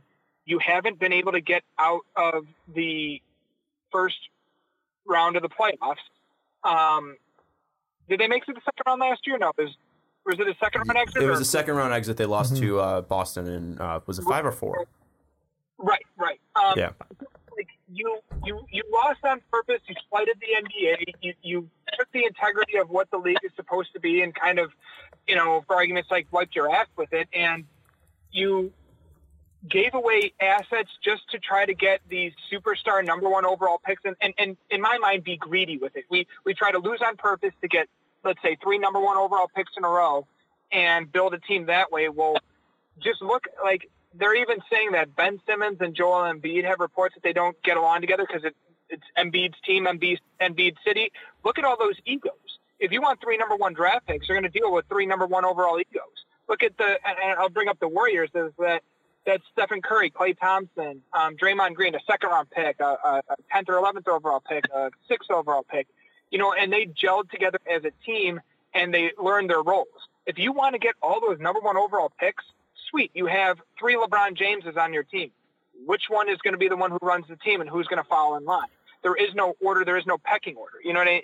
And it's not like a bunch of NBA veterans got together and made a big 3 and understood we're going to have to make sacrifices, yada, yada, yada, this and that. They're all there to make a paycheck. I mean, Boston's dealing with this now in an inadvertent way in a more, they did very smart front office work to get all these young assets, but they're dealing with kind of the same issues. These guys want to get paid. They want to make their contract. They're young and they want to make their presence known in this league. What do you expect when you're going to lose on purpose and get the biggest talents, the biggest egos, and not that that's a bad thing, but throw 3 number 1 overall picks in a row on the same team? Whose team is it? Who backs down first? And so I just don't think that's good for Kelsey. I think there's nothing that they can do to absolve this. They should just start running the franchise the way that somebody with integrity would. Yeah, I think the point that you hit that I do like, maybe it was the at least oversight, Ricky, for the process was putting a big 3 together. Because you look at Miami, that came together naturally. You look at Boston, that came together naturally. You look at Golden State, that came... None of these were natural. They were all moves in. No, I'm saying like this is something that was like, hey, Miami was, these 3 guys want to come together. That was a natural drawn to. You look at Boston, these were 3 veterans that all were just like one piece away of pushing together and being a great team. And they all knew that their goal was to win a championship. And they were at that point in their career to win that championship. In Golden State, they were drafted together, but like Bill made a great point, it was the draft pick positions. And that's exactly where I wanted to start is look at, I'm going to use 2 pair of players, Steph and Klay, Michael and Scotty, where if both of those, Steph and Michael are the guy. And there's even, like, I heard this week, I think it was on the Jump or it might have been on the Herd, where you look at Scottie Pippen. He never wanted to be the guy. He was fine being in Michael's shadow. Let Michael be the head of the team. I can just go out there and ball. I don't have to, like, Michael's going to be the one to answer questions. Everyone's going to want to talk to Michael. I can just go out there and ball. And then Michael leaves after 98. That next season, guess what? Scotty's got to do more than just ball, and he didn't like it. 93 too, 94, 95. Well, I mean, the team the was real thing the same level. where it happened was after Michael retired the second time. Then he goes to like his next team, same thing. Then he goes to like Portland, same thing. And I feel the same with the Warriors, where Steph's the guy. Steph is the one that can be the poster. Klay can just go out there and ball. And with the Sixers, Bill hit it right on the head. Ben wants to be the guy. Joe wants to be the guy. Jimmy wants to be the guy. Hell, there's even not rumors, more of opinions of like, oh, could the Sixers end up trading Jimmy Butler before the deadline to try to get something from him? Like, we're even like, that's the kind of stuff we're talking about on a team that wants to win a championship. Because, like, I don't agree with Bill where there's going, like, if they win a championship, the process is successful. But that's the bar to me. If you come anything short of that, then you failed, because that's every other team's goal that didn't do the process. Well, Dave, as the resident Sixer fan on the podcast, I think you should at least bring some positivity. Like, because Jake's not here to defend him. Yeah, I'll be the stand-in Jake. What's the counter to at least Ricky and Bill's points, where Bill's saying, the process has been a failure because it's lacks integrity. Ricky obviously saying that, I would probably say that most likely Philadelphia is not going to win a championship, at least in the next 2 years. So that means he's saying it's failed. What would you say that at least the counterpoint is to saying it hasn't failed, or it's not a failure yet? I would say that you guys are still criticizing their 2 best players who are on rookie contracts. They've got 2 more first-round picks in the lottery that they haven't even seen play very much. I mean, Zaire Smith obviously nearly died, and Markelle got to see a smidge here, smidge there. But like, if his medical issue is resolved, one thing, Joe is not on his rookie deal anymore. The extension kicked in this year. Fair enough. 1 on rookie deal and 1 just off of it.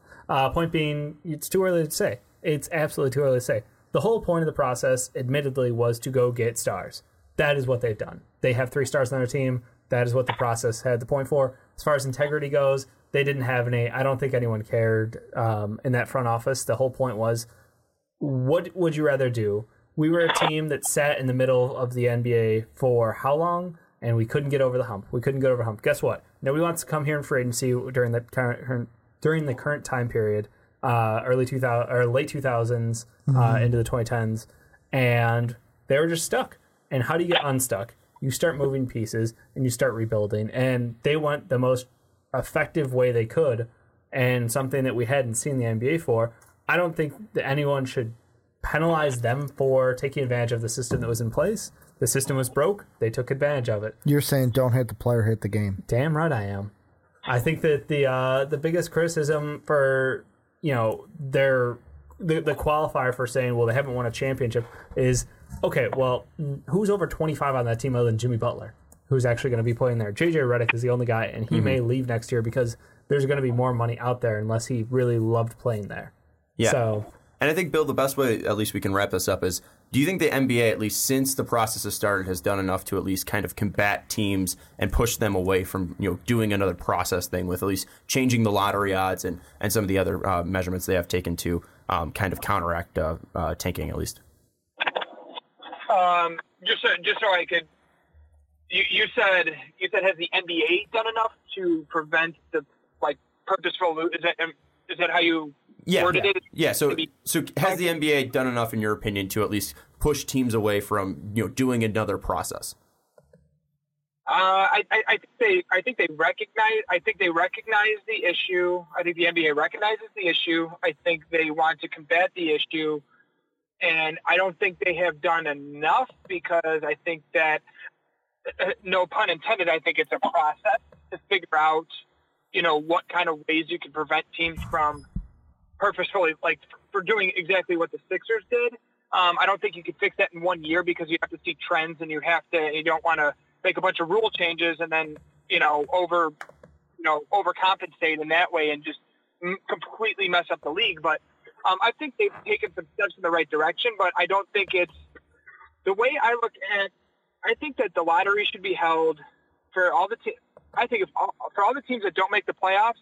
Every team has the same odds to get every pick. Ooh. And it's rolled out there, and that will eliminate the teams who are obviously Victor Oladipo got hurt, but the Indiana Pacers of the world who are right there, right on the cusp. That'll eliminate when they were bad a few years ago, but they were on that maybe 7th, 8th, 9th pick overall. It'll eliminate those teams from being that stuck franchise, because at any time that you don't make the playoffs, you can get any pick. And you could be the team that just missed out, and you get the number 1 overall pick, and wow, that could completely change your franchise. So I think it would add a little bit more integrity to the game. And just because you're in the bottom 5, don't stop trying, building a winning culture, because I think at the end of the day, it'll make the overall league better if everybody's always trying to win. People will get better. People want to play on the floor. Players will want to get better. They'll want to be on the floor. They won't want to be sitting losing. And I think the fans will get way more enjoyment out of it. And, think about back when the Bulls got the number 1 overall pick with Derrick Rose. That, obviously the injuries that completely derailed what we had going there. But, we were, I think, had the 2nd to 3rd least amount of odds to get it. And we got, and so the Bulls were on that cusp of, we're kind of bad, but we're not terrible.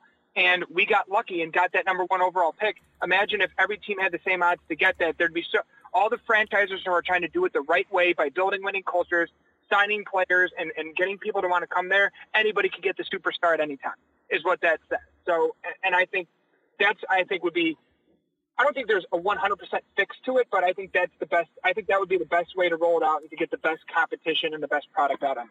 Yeah, and we have seen that before when the Knicks won the lottery. That was the way they did it. They just threw all 14 teams into the hopper. Obviously, everyone's seen the frozen envelope. Yeah, the Patrick Ewing, the frozen envelope thing. Yep. That was the way the lottery happened until 1989, until they went to the weighted lottery system in 1990. They also then switched, I think, in 87. They modified it to just it was the first 3 picks were determined by the lottery, and then it was flipped. So maybe you do at least. I kind of like the idea of at least possibly talking about the first 3 picks are determined by every team has the same odds, and the 14 teams that don't the 14 teams that don't make the what's it called?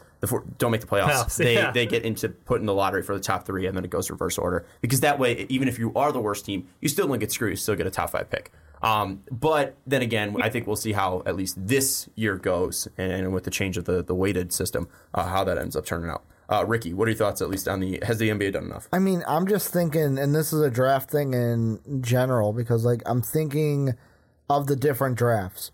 Baseball is obviously different because, I mean, yeah, sometimes like you pick a top 5 guy, top 10 guy, like depending on who it is. Like Chris Bryant, when the Cubs drafted him, we knew he wasn't going to be in the minors for long. Like he was there to get that extra year, and then he was going to be in the majors. But usually, you draft someone, they're going to be in the minors for some time. You've got hockey, which has a lottery system just like the NBA. But then you have the NFL, which doesn't have a lottery system at all. And I almost wonder, I'm looking at NFL to NBA, is it because of the type of games where the NBA can't do what the NFL does because it's easier to throw a game in the NBA because of how individual stars are highlighted more in the NBA compared to the NFL. Also, there's only 16 games. So, I mean, you could be a team that's still bad relatively, but still win 8 games and still go to the playoffs. And that's more important to a team than getting the number overall. Meanwhile, you can't put out, a full roster of G Leaguers onto the field in the NFL. Yeah. You just can't. Yeah. So you get massacred. There is no G League for NFL. But like you couldn't put out like, third stringers for the entire third and fourth quarter to lose every game. The Montreal Alouettes onto the NFL. There we go. And you can hire Mark Trestman to be your coach. We'll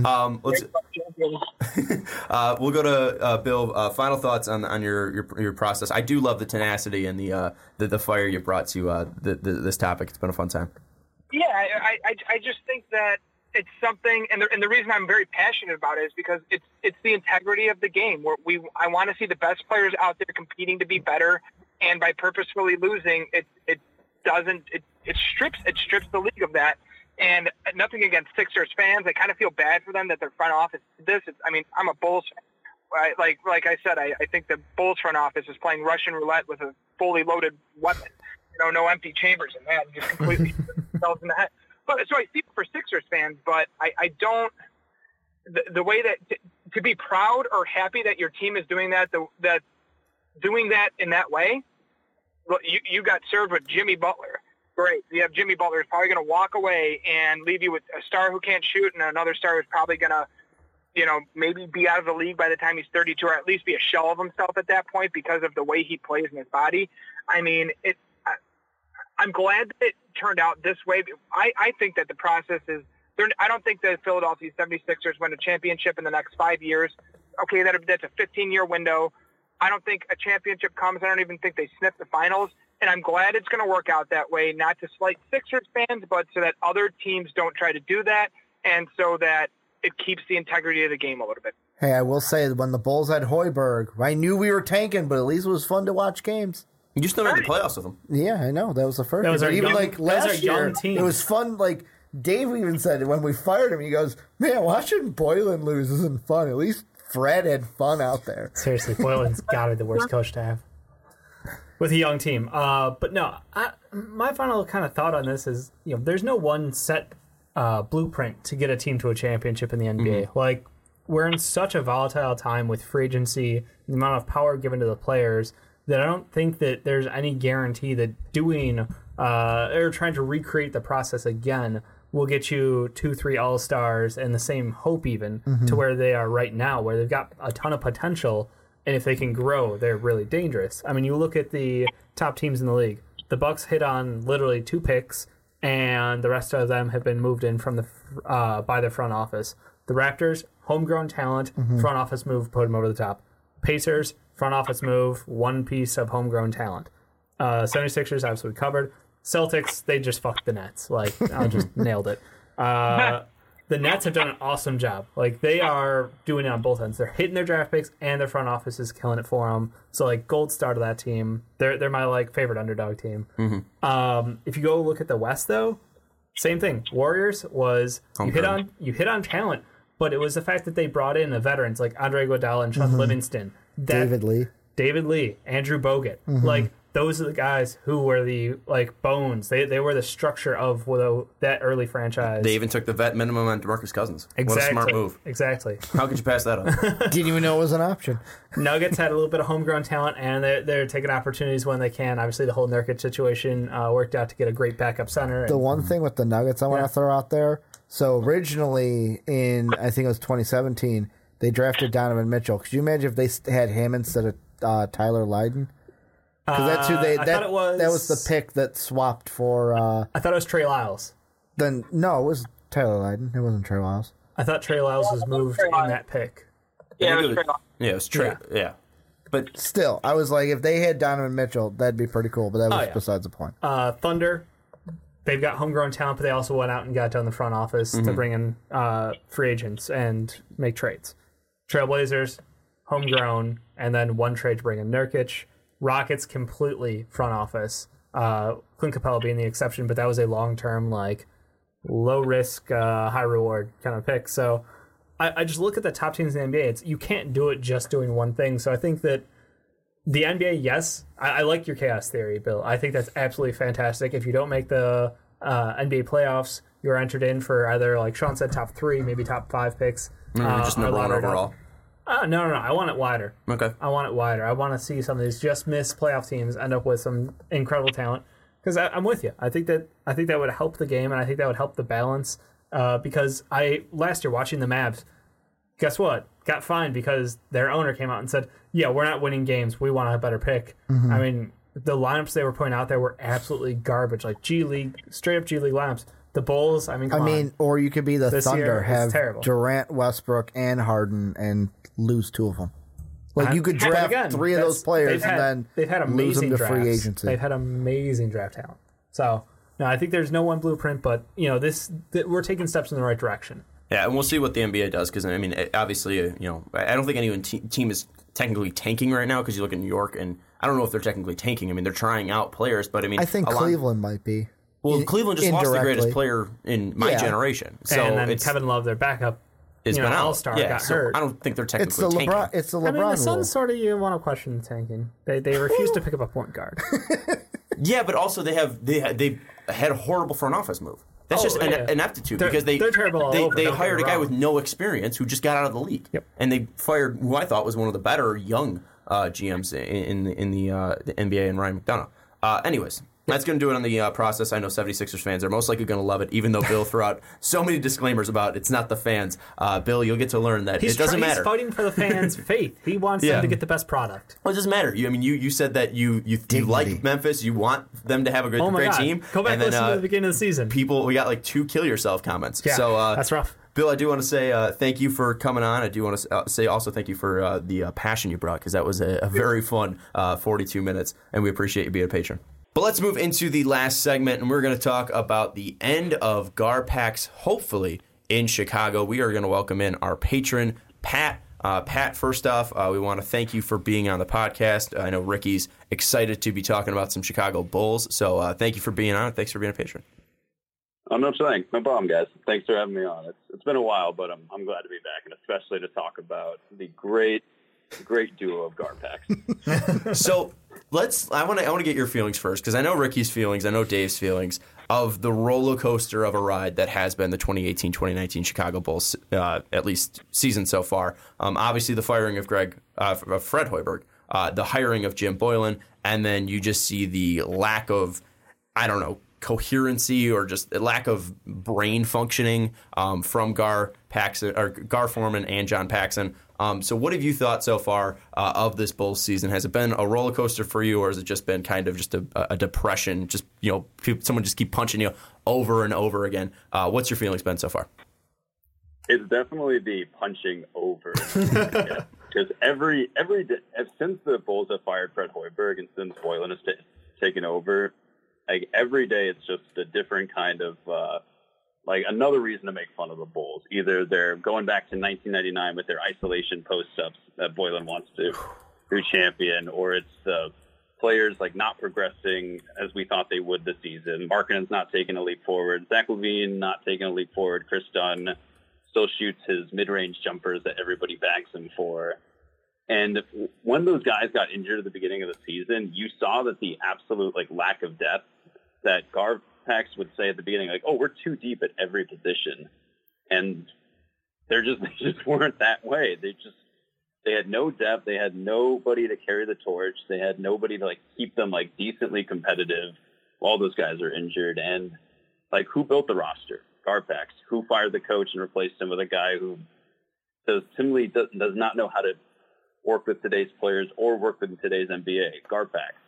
And so all of that is just okay, this has got to be the worst season I've seen as a Bulls fan, and I don't see any reason for Garpax to stay on, seeing as they're the ones who have perpetrated every decision that has led them to this point. And now we just have to sit back and watch the Bulls lose by 20 every night, and it sucks. I think that's a claim that I haven't heard from Bulls fans, but I don't think it's too surprising that this is the worst Bulls season that fans have seen. Personally, I haven't been long enough to actually determine. I think sucks to watch games. That would make sense, but at least take me through it, because you have been a Bulls fan for a while, Ricky. I know, obviously, you look at the post-Michael days, and it kind of made sense that team was bad. They were still building up. Yeah. Has this been the toughest season for you to follow as well? Well, the toughest thing about this season has been, when Michael retired, it was just we lost the greatest player. That's why we stink. Whereas this, it kind of feels like management and the coaching is over here on the right. The players are over here on the left. And I was reading an article earlier today. I pulled it up just now from Bloggable SB Nation. And they, in the article, quote Daryl Mayberry of The Athletic had an article where I guess he put this little excerpt in there where he said, so based on almost everything I'm hearing and have heard for 24 games now, everyone and everything seems to be the issue except the coaching staff. I'm not buying it. I'm not sure why everyone is so hesitant to speak candidly about the coaches. I get that it's deemed unprofessional to throw a comrade under the bus, but that's not even what I'm saying here. Nobody wants to say anything. And Boylan keeps talking more about grit and toughness rather than schemes and tactics, and it'll take to get teams out of this mess. And then they even have quotes from players, and it's Laurie's out there saying we weren't going under screens, they killed us on switches, we got to be doing more of that. And then you got Zach going yeah, you look up, you're down 15 and 20. It's discouraging. He's I'm going to fight for every ball. But he's you look at the Hawks and they're out there moving the ball, playing with space. He's that's what we should be doing. And it kills me that we've always hated Garpax. Let's be honest. Bulls fans, we've had a hate relationship, it seems, with Garpax. And the thing that's killed me the most is, Pat might get this a little bit, was whenever John Paxson takes the podium, he's got to me, he's got the John Gross effect where you don't win games, but after a press conference, you say all the right things to make me think, you're a good guy. I can't be mad at you. Okay, it's okay. That was John Gross at Illinois, where it was we weren't winning games at the end, but I would see a press conference with John Gross, and I would be excited. I'd be excited. I think he's a good guy. And it's I am on the point of let's just burn the whole thing down, start from the beginning. Just burn everything except the players. Keep the players, burn everything up, and start all over. Clarifying that one for us, Ricky. Because our players aren't bad. Mm-hmm. That's the thing that confuses me. Our players aren't bad. But they aren't so great either. Well, real quick, they're not championship level, but we're not terrible. Before we get to that, I do want to go to Pat. And do you have that effect with Paxson that Ricky's describing with the John Gross effect? I kind of do, because Paxson is very well spoken and he is really good at explaining his decisions in a way to the media. He's done this for 20 or 30 years, it seems like. So you expect him to be good at that. And also, Paxson has just been with the Bulls for so long. He has a championship ring. He played with Michael Jordan. So there's always that effect of okay, he is he does know the organization well. But it also, after a while, you just get if it's not going to get any better and you don't see a direction of how they could maneuver it to make it better, and especially after this season where everything is just stepped back in the worst possible way, you lose your faith after a while, even no matter how many times Paxson explains himself. Mm-hmm. And Dave, I mean, you've mentioned obviously that this has been a tough season for you to watch. I mean, you said at least when you were watching Fred Hoiberg lose, it was fun. Watching Boylan, it hasn't been fun. You see that, with Paxson, although he is a likable guy, he does have ties with the organization. His ineptitude, it just seems like even if he was trying to do it on purpose, like no one could mess up this much on purpose. Like you're just failing in every single possible way. So what is the direction for the Bulls? What's any direction that is possible for the Chicago Bulls? What's the next step for this franchise in your mind that needs to be done? Do you think, in my opinion, or what's actually going to happen? We'll get to what's actually going to happen, because obviously we're saying that this should be the end for Garpax. Yeah. Bulls fans have been saying this for I think about 6 years now, that it should be the end of Garpaxson's reign. But obviously that's different than what Jerry's going to do. So at least in your opinion, and kind of taking what Pat said about the direction of the Bulls, what do you see as the possible directions for the Chicago Bulls? I mean, I'm still with Jerry. You probably got to get rid of another player to get some more cash considerations for Machado. That $75K is going to be huge. I mean, we got cash considerations from the Rockets. That's what I'm saying. Good. We need some more. $75K from him. There you go, Pat. Now you're in the Bulls mood. You picked the topic, Pat. I don't feel too sorry. I know. But in all likelihood, this is still a team with a couple of good pieces on it. And, we'll have to shake out to see what is our roster moving forward. I think very likely we're hoping Levine is still our guy. Lowry's our guy. Wendell, I know he just got hurt, but he'll be out. He'll be fine later or next year. I don't even know how long it's going to be for his, I think, thumb injury, right? Surgery. But yeah, Hutch, we'll see. Like he's someone who I really expect a lot out of, because we literally don't have a starting three to start the year, and yet he has not found any consistency nor. He's still young. I know. That's what I think. But he's not the youngest, because remember, he's a 3-year college player. I mean, we were expecting a ready-made product. Not so much. So that's why I struggle when I watch Archie Diacono get minutes, when I watch guys like Shaq Harrelson get minutes, when as I continue to name players, I'm like, man, you're just getting more and more angry. Between Blakeney out there getting way too many minutes, Felicio, horrible. The problem. The problem is that we make poor decisions in free agency, and we make poor trades. Like we are we got so lucky with the Jimmy Butler deal.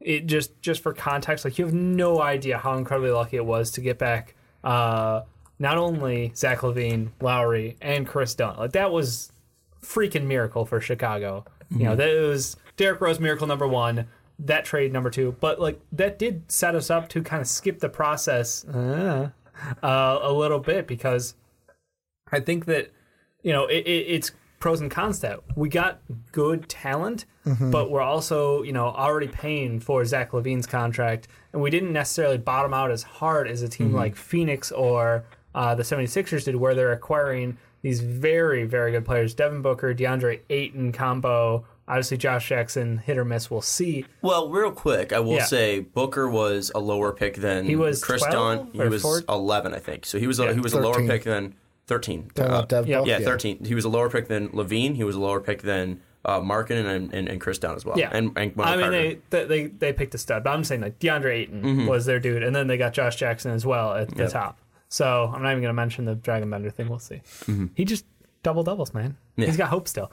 But my point being is, we didn't bottom out, so we don't have that glut of top-end talent, and we're already paying for Zach's contract. So we're in an interesting position where if this year we truly do bottom out and we can go get ourselves, a top 5 pick like we're expected to right now, it really does set us up in a great position. But the confidence in Jim Boylan and the faith in the front office to do the right thing with the money we're going to have available in free agency is terrifying to me. I think both of those things, like if we go in free agency with Jim Boylan as our head coach and whoever we end up with in the draft, I don't know that we're going to be able to recruit the talent we want to bring to Chicago. Well, let's get into what's going to happen, because you're bringing up Boylan, you're bringing up the front office. Obviously, the ideal direction is to at least try to get rid of Boylan, get rid of Garpax. That's evident. That is clear. And Pat, with this, I mean, what do you think will actually happen? Because Obviously, Bulls fans are hoping Gar Forman gets relieved, John Paxson gets relieved, and Jerry finally makes those decisions. I think Michael's more running the Bulls than Jerry is at the point, but Jerry is the majority owner. What do you think is truly going to happen in actuality with the Chicago Bulls? Will they be able to use that cap space to get free agents? What's the next step for the Chicago Bulls in all likelihood? So this is the part where I struggle with, because in theory Garpax should be gone, like they should be out of there. But every time you look in the media, and I think Casey Johnson has said this in the media many times, like he actually said the Reinsdorf's value management. I know fans get tired of hearing it, but until that changes, that's what the fans will hear, and you're just like, oh, come on, really? But what I think will happen is I don't see Boylen staying, seeing as how they've gotten worse in every single category that they've even could possibly get worse in this season. I don't see him there, so I still see Garpax staying. But the issue is, I don't think that Garpax will have an easy time bringing in free agents because of the whole way the Jabari Parker situation has been handled. I think that's going to set a really bad taste in a lot of potential free agents' mouths. And if they don't get rid of Boylen for some strange reason, free agents will just look at Chicago and look at the way they play and just go like, that's not a modern offense. Like, I don't want anything to do with that. I don't care if they offer me a lot of money. Like, I can't succeed there. And I don't care if it's a big city either. I'm going to go somewhere else where they'll actually learn how to play in a modern offense and they actually have a plan. So it's the lack of seeming direction and the way that Garpax can turn off free agents. And that just doesn't give me a lot of confidence that they will actually do the right thing. Although if they do get rid of Jim Boylen, that'll show me, okay, at least they know something about what's going on. But like after they've just backed him, that's even becoming a doubt for me right now. I'll be completely honest. I'm getting flashbacks to, I can't even remember. What was they all run together at this point, but it was the year where Paul Gasol was on his last year with us. It was 2 years ago. And we were like, we need to trade him at the trade deadline, and nothing happened. Every time I checked the ticker to see if Robin Lopez is in talks or Jabari's in talks, I'm going through Vietnam flashbacks because I'm at this point I'm sitting there going, we're not going to move these guys. Mm-hmm.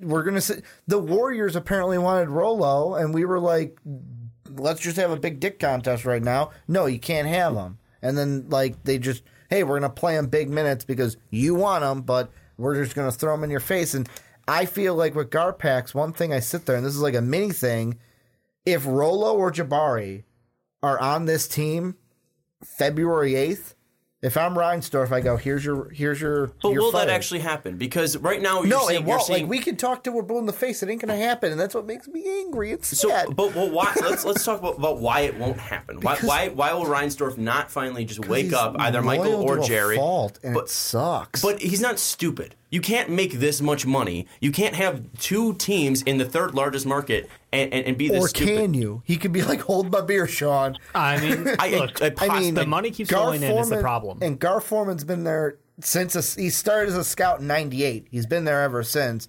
And Paxson, you said, player, assistant coach, GM in 2003. We're just too loyal of an organization. And we keep selling out. We consistently we love our team too much, Dave. Yeah. I mean, that's the thing. I will think, though, I think Michael Reinsdorf does give you a bit of hope that they might let go of both of them, because Michael Reinsdorf I know Jerry's the dad, but he's not. I don't think he's his father, and I think he takes a lot more interest in the business aspect, and so which means he'll talk more to season ticket holders. And this season, when you see the Bulls get blown up by 30, 40, 50. And the season ticket was like, what the hell are we doing? We're getting blown out by 30 points. Then he might lean towards that. I don't know how likely that is, but that does give me a little bit more hope to that. And I know that Paxson had said in an interview last year, I think when he fired Fred Hoiberg, that if the rebuild doesn't go well, he might not be around, which gives you some hope, but I don't know how much it actually gives you. Mm-hmm.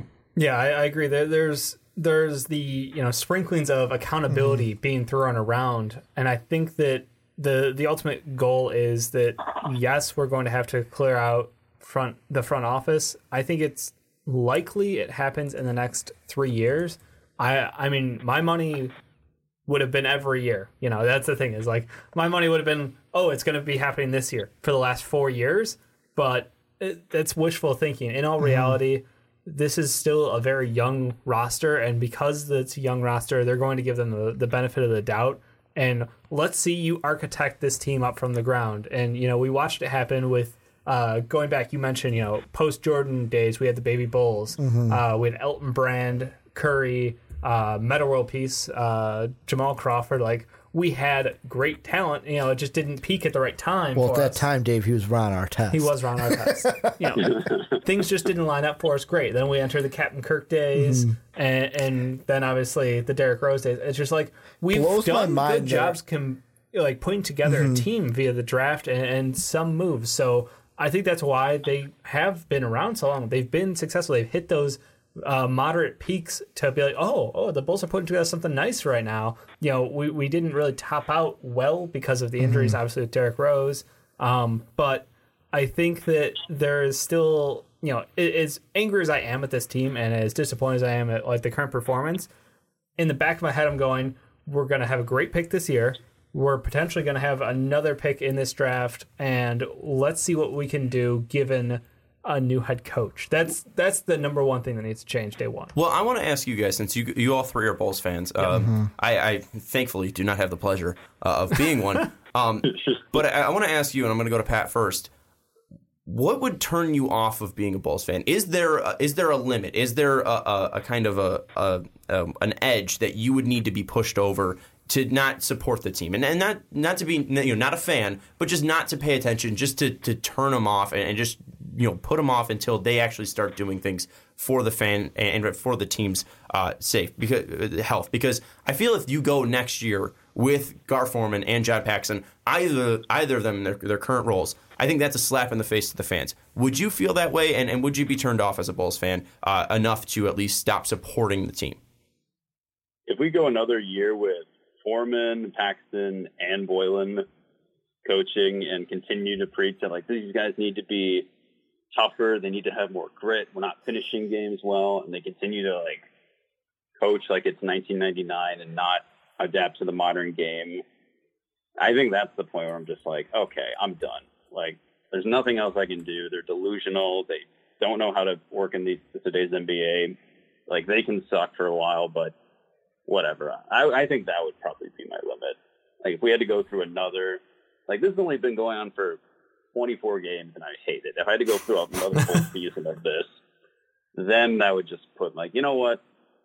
I'm not watching any more NBA. And it's hard to get into, for me, it's hard to get more into the NBA when I know that my team is just the bottom of the barrel and the laughing stock. Mm-hmm.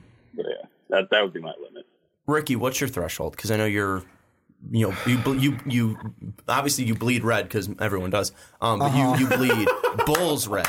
You see red. Well, so what's your threshold? Because I know you shook your head when I asked the question, but I'm never like, oh, it kills me because I'm never going to hate this team. I'm never going to not support this team. I'm never going to not watch this team. Like, but that's who I am as like a fan. I'm a Cubs fan. You want to know how many years into, like, my younger years before, like, I officially switched over, it was like everyone's a Sox fan, so I'm a Sox fan.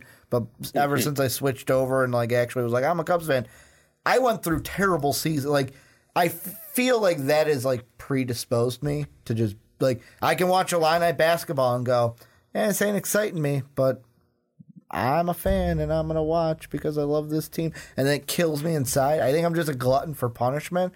I think that's what I am. Yep. But I just, with me,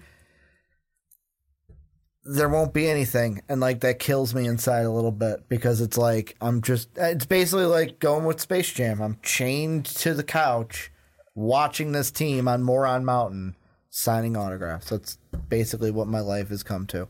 Dave, do you have that same threshold, or are you kind of on Pat's side? No, I'm pretty much screwed. You know, it's sad that even, like, you know, we just got done talking about how Bill was so angry at the process. And Another I'm like, Bulls fan. Another Bulls fan. It's Bulls Heavy Podcast. And I'm like, shit, I would throw a fucking parade if we were just like, yeah, fuck it, we're just doing it, man. Like, we're going all in on the process. And I wouldn't be... give me 2 more years, and, you know, this year we're going to get a top 3 pick, next year top 3 pick, the following year top 3 pick. But the thing that kind of is the qualifier there is, if we had Fred, I wouldn't be mad. I Like this team, watching so this team lose sucks. Well, it's not okay. It just saying watch this team lose sucks. It's just not fun. It's not fun, but it's also not in the best development for the players. It's not in their benefit. Yeah. And I think that's the thing that hurts me the most is watching Jim Boylan And they can tell. cut minutes, absolutely destroy rotations, and change players' developmental arcs because he feels he knows best. He feels he knows best. He's been around one of the greatest coaches in the NBA, so of course his opinion matters more than everybody else's. And I think that's what hurts me is, we saw highs out of Zach LaVine on Minnesota. We saw him when he came over. There was a spark to his game. He's exciting to start this year. He was putting up all-star worthy numbers in the East to start this year. And we're like, oh shit, like he's on that Devin Booker level maybe. And then Boylan's like, so have you heard about this 1998 basketball? And your minutes? No, we're going to just dice them up real nice and fine.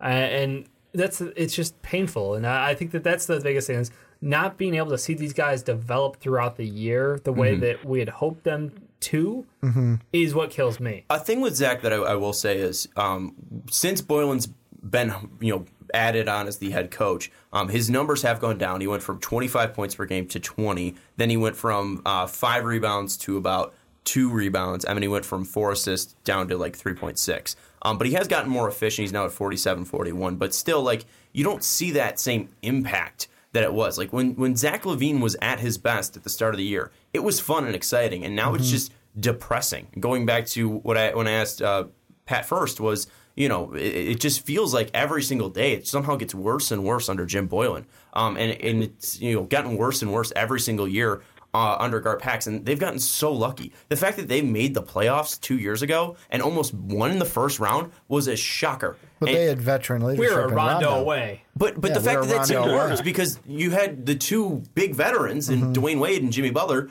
obviously, clearly, openly fighting and separating themselves from the rest of the locker room. We had our MVP, though. Okay, but you saw, again, they were lucky, is my point. Like they fell into that 8th seed, and the fact that they even gave Boston hell was shocking. That was just because Boston couldn't rebound. Yeah. They fell into the Derrick Rose pick. We talked about it. The 13th worst odds for that. They fell into that. They've consistently gotten lucky, and it's just I feel like if I was a Bulls fan, I would just feel that at this point, like, there's nothing to cheer for. And until they're gone, there's nothing that I would be able to do. Because I'm not a sadist like Ricky. I couldn't put myself through this because, and maybe it's because I've been lucky to be a Tom Brady fan. I was right when I was 4 years old choosing hitching my ride to that wagon. But I haven't had that worst of success, worst of success as a team. I mean, maybe the White Sox, but even then it's like it's kind of fun now because we're in the talks of Machado and Harper, and maybe that will turn around. I've seen a world championship in my lifetime, so that's been easier. You guys saw the Bulls win championship, so maybe it makes it a little bit easier for you guys as well. Makes it worse. With the Bears too, we've seen like I've been to a Super Bowl before with the Bears. 2011 we were so close, and obviously there was the tough times with Trustman, but we always had Lovey, and Lovey was consistently putting out a good team, or every other year he's putting out a good team, and then you see now obviously the Nagy stuff that brings a bright light. So even with hockey with the Hawks. Yeah, that as well. With the Bulls, though, it's just like you've never felt like, I personally, looking at a team, I've never felt like there's been a solid team there. And the closest you got was with Derek. But even then, like those 2 brief years where it was like, all right, this team's going to be a powerhouse in the East until his injury, then that was when the luck flipped on them. It was just like, fuck you, we're the Heat. I mean, there was LeBron James, and we were always the dark horse to take down LeBron James. There was that one year we met him. This was my... You mean the timeout? No, not that. Not the Cavaliers. That was David Blatt with the Cavaliers. I'm talking Miami Heat. This was when I thought we were the 1 seed because I'm pretty sure we had home court advantage in the Eastern Conference Finals. And I remember game 1, I think we won, and then the Heat just spanked us 4 straight. And it was the most devastating thing because I was like, this was our year. And then it'll ever be ingrained in the back of my head, the 76er series. Yeah. With Omira Sheik at the line and can't hit a freaking free throw in that game. And Spencer Hawes diced us up. Yeah, I hate Spencer Hawes. I don't even know him, but I hate him because of that one series. I want to ask basically Dave and Pat this. because I saw this on Twitter and I don't know how to feel about it. Kind of moving, let's say Garpax is still here, into draft. Of course, I know that Foreman is going to be at most of the top prospects. Like, the Bulls aren't going to go, hey, we don't need this guy, we're not going to be there. But how would you feel if the Bulls had the second or third overall pick and took Ja Morant over a Cam Reddish or an RJ Barrett? Either Dave or Pat, whichever wants to take first. Because, I mean, I would rather just take a forward and fix that 3 problem than take a Ja Morant. Pat, what's your feelings on this? I gotta be completely honest. I haven't watched a lot of John Morant, so I don't really know how he stacks up. But how I would tell you, as someone who hasn't seen him, I mean, I'm surprised you're not watching a ton of Murray State basketball while you're going for your PhD. You're not a degenerate like us with ESPN Plus. But he's a guy that would probably his ceiling would be Russell Westbrook. A little bit better of a shooter. He's got a better stroke at least. We don't know if that's going to be consistent. He's putting up near a triple double at Murray State. He does turn the ball over about like 5 times a game, but I think his assist to turnover ratio is about 2-1. So he has the ability to lead an offense, be explosive, be a pretty good defender. It's just really, can you trust his college numbers and will he translate to the NBA because of the level of competition he's playing? So I think that's intriguing, but I think we just, at the end of the season, we just have to see how Chris Dunn is doing. And if he's just not improving, then I think you can seriously look at that. And if we don't get the number 1 pick and we get the second or third, and we have a choice between him and Cam Reddish or RJ Barrett or whoever you want, then yeah, I can see that. I can see that happen. But I think we just really need to fix the wing position first, because that's an actual need that the Bulls have, and I'm just not sold on Chandler Hutchinson. Like, I don't know why we promised, like, there's a story that we had promised that that we would take him at that pick, and if that's true, I don't understand why we did that. I mean, are you telling me that you didn't want a 22-year-old 4-year college player for this young developing team? See, I don't really want to hear that from you, Dave, because you were totally sold on Hutchinson. So was Ricky. They told me he was going to be Scottie Pippen. Yeah, that's what they told me. Let's be honest. I warned you guys. Let's be honest, though. The guy Dave really liked went 1 pick before Hutch to the Jazz. Yeah, he's not doing so hot right now. He just doesn't play defense. They don't play him. Well, Dave, going with you, because obviously you're a big Ja Morant supporter. Yep. Would you be fine with them going with the point guard? I would be. Chris Dunn does not get it done for me. He is a limited point guard. Yes, he's defensively, fantastic, but his mid-range game is antiquated, and I think that it's one of those things where I'm going to say that, and then he's going to pull Ricky Rubio, move on, and find a 3-point shot on his next team, and be, like, fantastic. But at the same time, I look at Ja Morant's talent, and I'm like, I would absolutely love to have someone like that, because my favorite memories outside of the Jordan days are Derrick Rose, and Derrick Rose was basically uber, running that same Russell Westbrook train of elite athleticism. Derek obviously the slimmer build, but all just magic in the air. And Ja Morant kind of gives me that same spark of hope. RJ Barrett absolutely would fit this existing team like a glove. Same with Cam Reddish. I think RJ would be an excellent shooter. And that way, the ball can kind of be split up. We don't have to depend on Chris Dunn so much to be that lead point guard, because both Zach and RJ can kind of split that load. Yeah, I saw that tweet, and the first thing, like, it wasn't like no, Chris Dunn's our guy, but it was kind of like Chris Dunn's our guy kind of a thing. Yeah. Where I don't know if I like Ja Morant, I like what he does, but I might be furious. It might be what pick was that? What pick was I really angry at a couple years ago? There was one. Help us out. It was the Tony Snell pick. It might be another Tony Snell pick. Tony Snell was not a top pick. 30th. That was towards the end. Like, it was, and he's now a quality NBA. But it was one of those picks where I remember on draft night bashing that pick, 'cause I thought there was different players we could have taken there. Of course, I know we were a lot better of a team back then, but I mean, kind of be upset if we took John Morant over like an RJ or a Cam. We wasted another pick on Denzel Valentine, and See, but I liked Denzel in college, so I mean, I wasn't mad at that. And then he played in the NBA, and I was let's like, go get Denzel. a big tweener. I think Pat also said Marcus Teague. Yeah, Yep. Marcus Teague. Yeah. Yikes.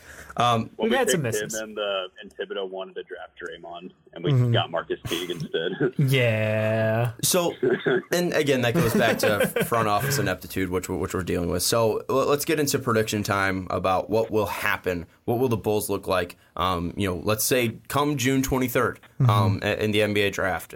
Let's say they have a top 5 pick. I think it would be unlikely if they didn't.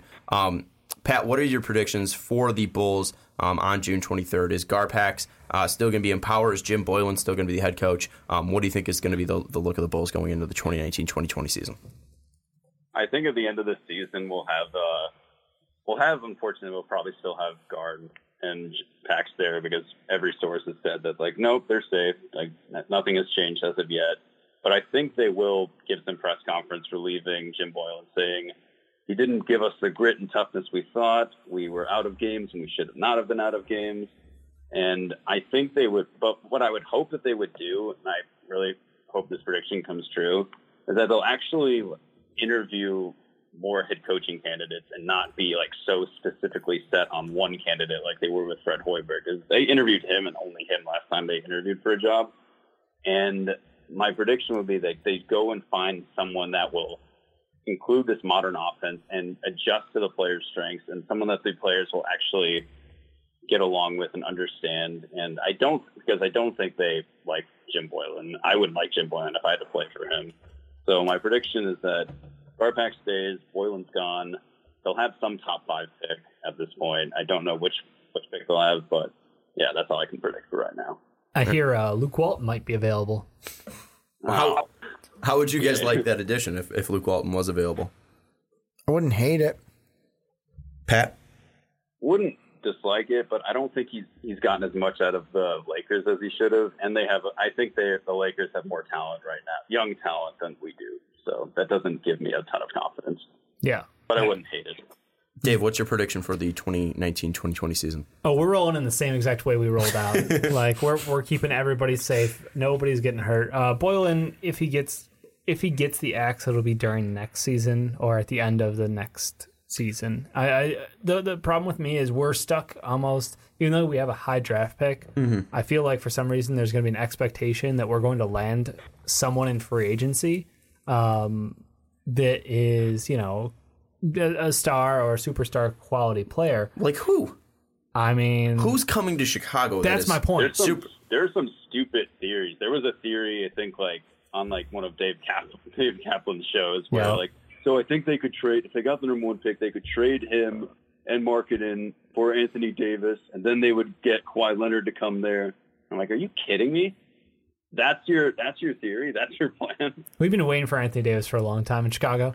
But no, I mean, that's the thing. Is like this year is the mega free agency bowl. It's we'll see who's going where. And I think we all sort of have an inkling that no one's coming to Chicago. But for some reason, I think we're going to go ahead and give another bad contract out. Like, why is Felicio making this much money?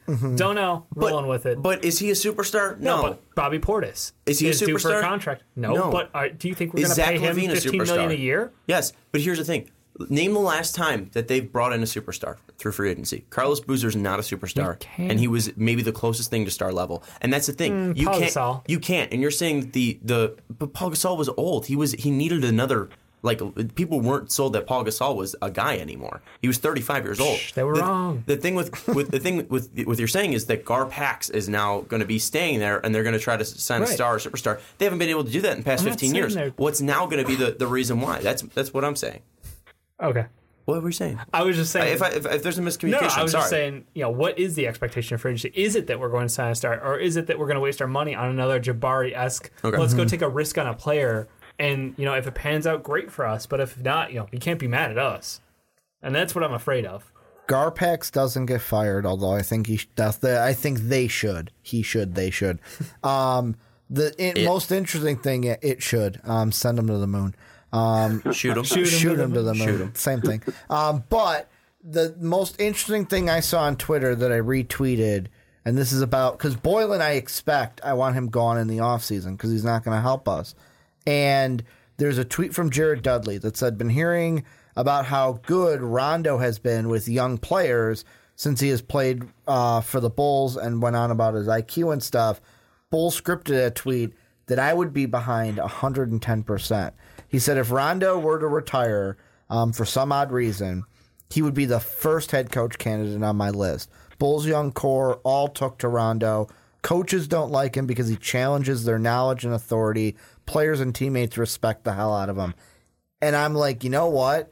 Although he wouldn't have experience, he's a guy that I would be like, you know what? Let him be our coach because he'll develop the young players and then have an assistant that could maybe help him with schemes, because I don't know how Rondo is with tactics and schemes. Exactly genius. What Boylan is not doing. So, not to crush your party, because I would love it if it happened. I'm Rondo's just saying, already what come if? out. Rondo's not retiring unless he literally gets physically beaten down and broken to the point of never returning. B, he's come out and said, well, he would be... he would like to work in the front office rather than coaching because he thinks he can make a larger impact on a franchise. You know, I don't think he's ruled out coaching like Kobe Bryant did. Yeah. But it seems like he's more aiming at a front office role in his post-basketball time. Unless they came out, and the thing I would say is unless they come out and say no for sure, I'd always leave open the possibility.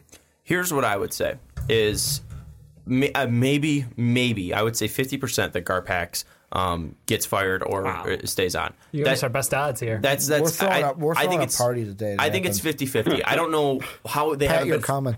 I don't know how it hasn't happened already. And the fact that the writing's on the wall that they should be fired means that it's most likely not going to happen. But I'll still put it at 50-50 that they will be.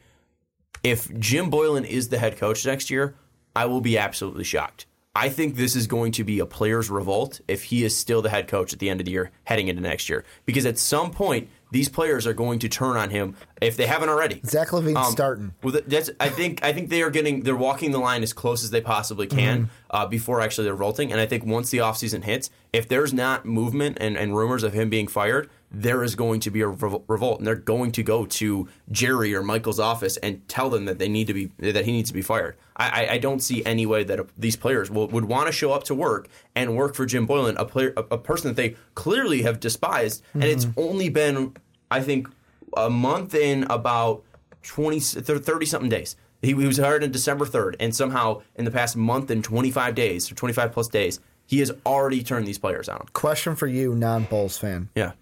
Do you think, let's say Zach LaVine, let's say they don't move Boylan, do you think it would ever get to a point where he would say, let's say he went to Garpax and said he's got to go, and Garpax said no. Do you think he would go, fine, him or me? Get rid of him or trade me? I think that there would be a possibility not only of LaVine, but I think of multiple players just being like, he's putting me at a risk. This could be a thing that they take up with the NBA Players Association. Like, this is something that they're causing him money, they're causing him development, he's causing them just the ability to grow and become the best players that they possibly can be. They are limited by Jim Boylan being the head coach. It's been clear. It's clear by every Bulls fan. It's clear by everybody in Chicago. It's clear to every media personality in Chicago. It's clear to everybody besides Garpax, Jerry Reinsdorf, Michael Reinsdorf, and Jim Boylan. The players are even clear to it. So if they're not revolting by this point and coming out clearly in the media, or even just going to Jerry or Michael's office at the point of next season or next off season, I'd be absolutely shocked. There is no way that he is going to be the head coach next year. And if he is, I would honestly implore Chicago Bulls fans to at least look for a different team. Because if a team's going to spit in your face like this and spit into the player's face like this, it's a less integral move than the actual process. I think it'd be a horrible, horrible, horrible mistake to continue with Jim Boylan as your head coach. But let's go final thoughts. Pat, obviously you want this to be the end for Garpax. I think everyone in Chicago does. But what's at least the positive note that you could possibly leave us with for your Patreon segment? Positive note. All right, let's. I know it's tough. It's probably the hardest question I've asked you so far. Okay, the positive thing I will say that while they've made a lot of stupid decisions, I will admit that a lot of their decisions have not been that bad. They did swing off the Jimmy Butler trade, which at the time I thought, like, okay, I actually like that move a lot, even though everybody at the time hated. I did like that they drafted Wendell Carter because I do think he is very promising, even though he had a bad end to the year. But I do like that. But I think this team just needs to be set in a better direction where they can improve now. Because obviously their coach is not helping them get better. They don't have the depth to like keep them in games and help lean on them. So if they were somehow able to spend their money, not on like another Jabari Parker, but like guys who can back up Levine and Dunn and Hutchinson and Markkanen and actually help them learn and help teach them how to be professionals and get a coach who can teach them a modern offense, then I think they might show actual improvement next year. So I don't think the direction is so far off that it can't be righted, but it's on the onus of the front office to actually right that. And I don't know if they do, but I know that it's not that hard to do so. Dave, final thoughts. Shoot him to the moon. That's it. Keep it short and sweet. I like Pat's great statement, and then you just kept it short. Ricky, final thoughts. I feel like Garpax ain't going anywhere. Hopefully Boylan gets the boot. That's all we can hope for right now. We will see if they get the firing that they deserve. I'm telling you, if they do, we're throwing a party. Bill's coming, Pat's coming. We're like, we might have to fly Jake out here just for sympathetic. Jake has nothing to do with the Bulls. I know that's it's sympathy. Bill we and need Pat everybody involved. Right. They're coming. If you want an invite to the cookout, the Garpax firing party, hit us up on Twitter. We do want to thank Pat for a back-to-back great patron segments. Shout out to Pat. Shout out to Bill. They brought the fire. They brought the intensity. They brought the great statements. It was a good patron. And we're gonna blame Ricky. We had two great segments back to back, and he didn't set these up for the past couple of weeks or months. I'm sorry.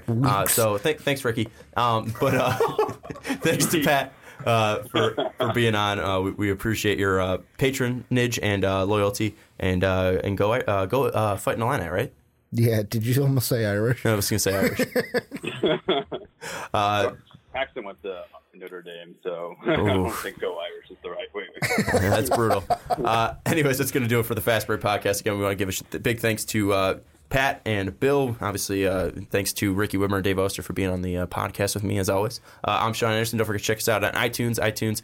Search The Fast Break. Check us out on patreon.com/mostvaluable-podcast. If you want to be like the great Pat and Bill, you can be on a segment, talk about your topic of choice, and then also check us out on Twitter, twitter.com/mostvaluable-pod. You can talk to us over there. Give us your thoughts and opinions. That's going to do it for the Fast Break Podcast. Again, thanks to Pat, Bill, for Dave Oster, for Ricky Whitmer. I'm Sean Anderson. We'll see you next time.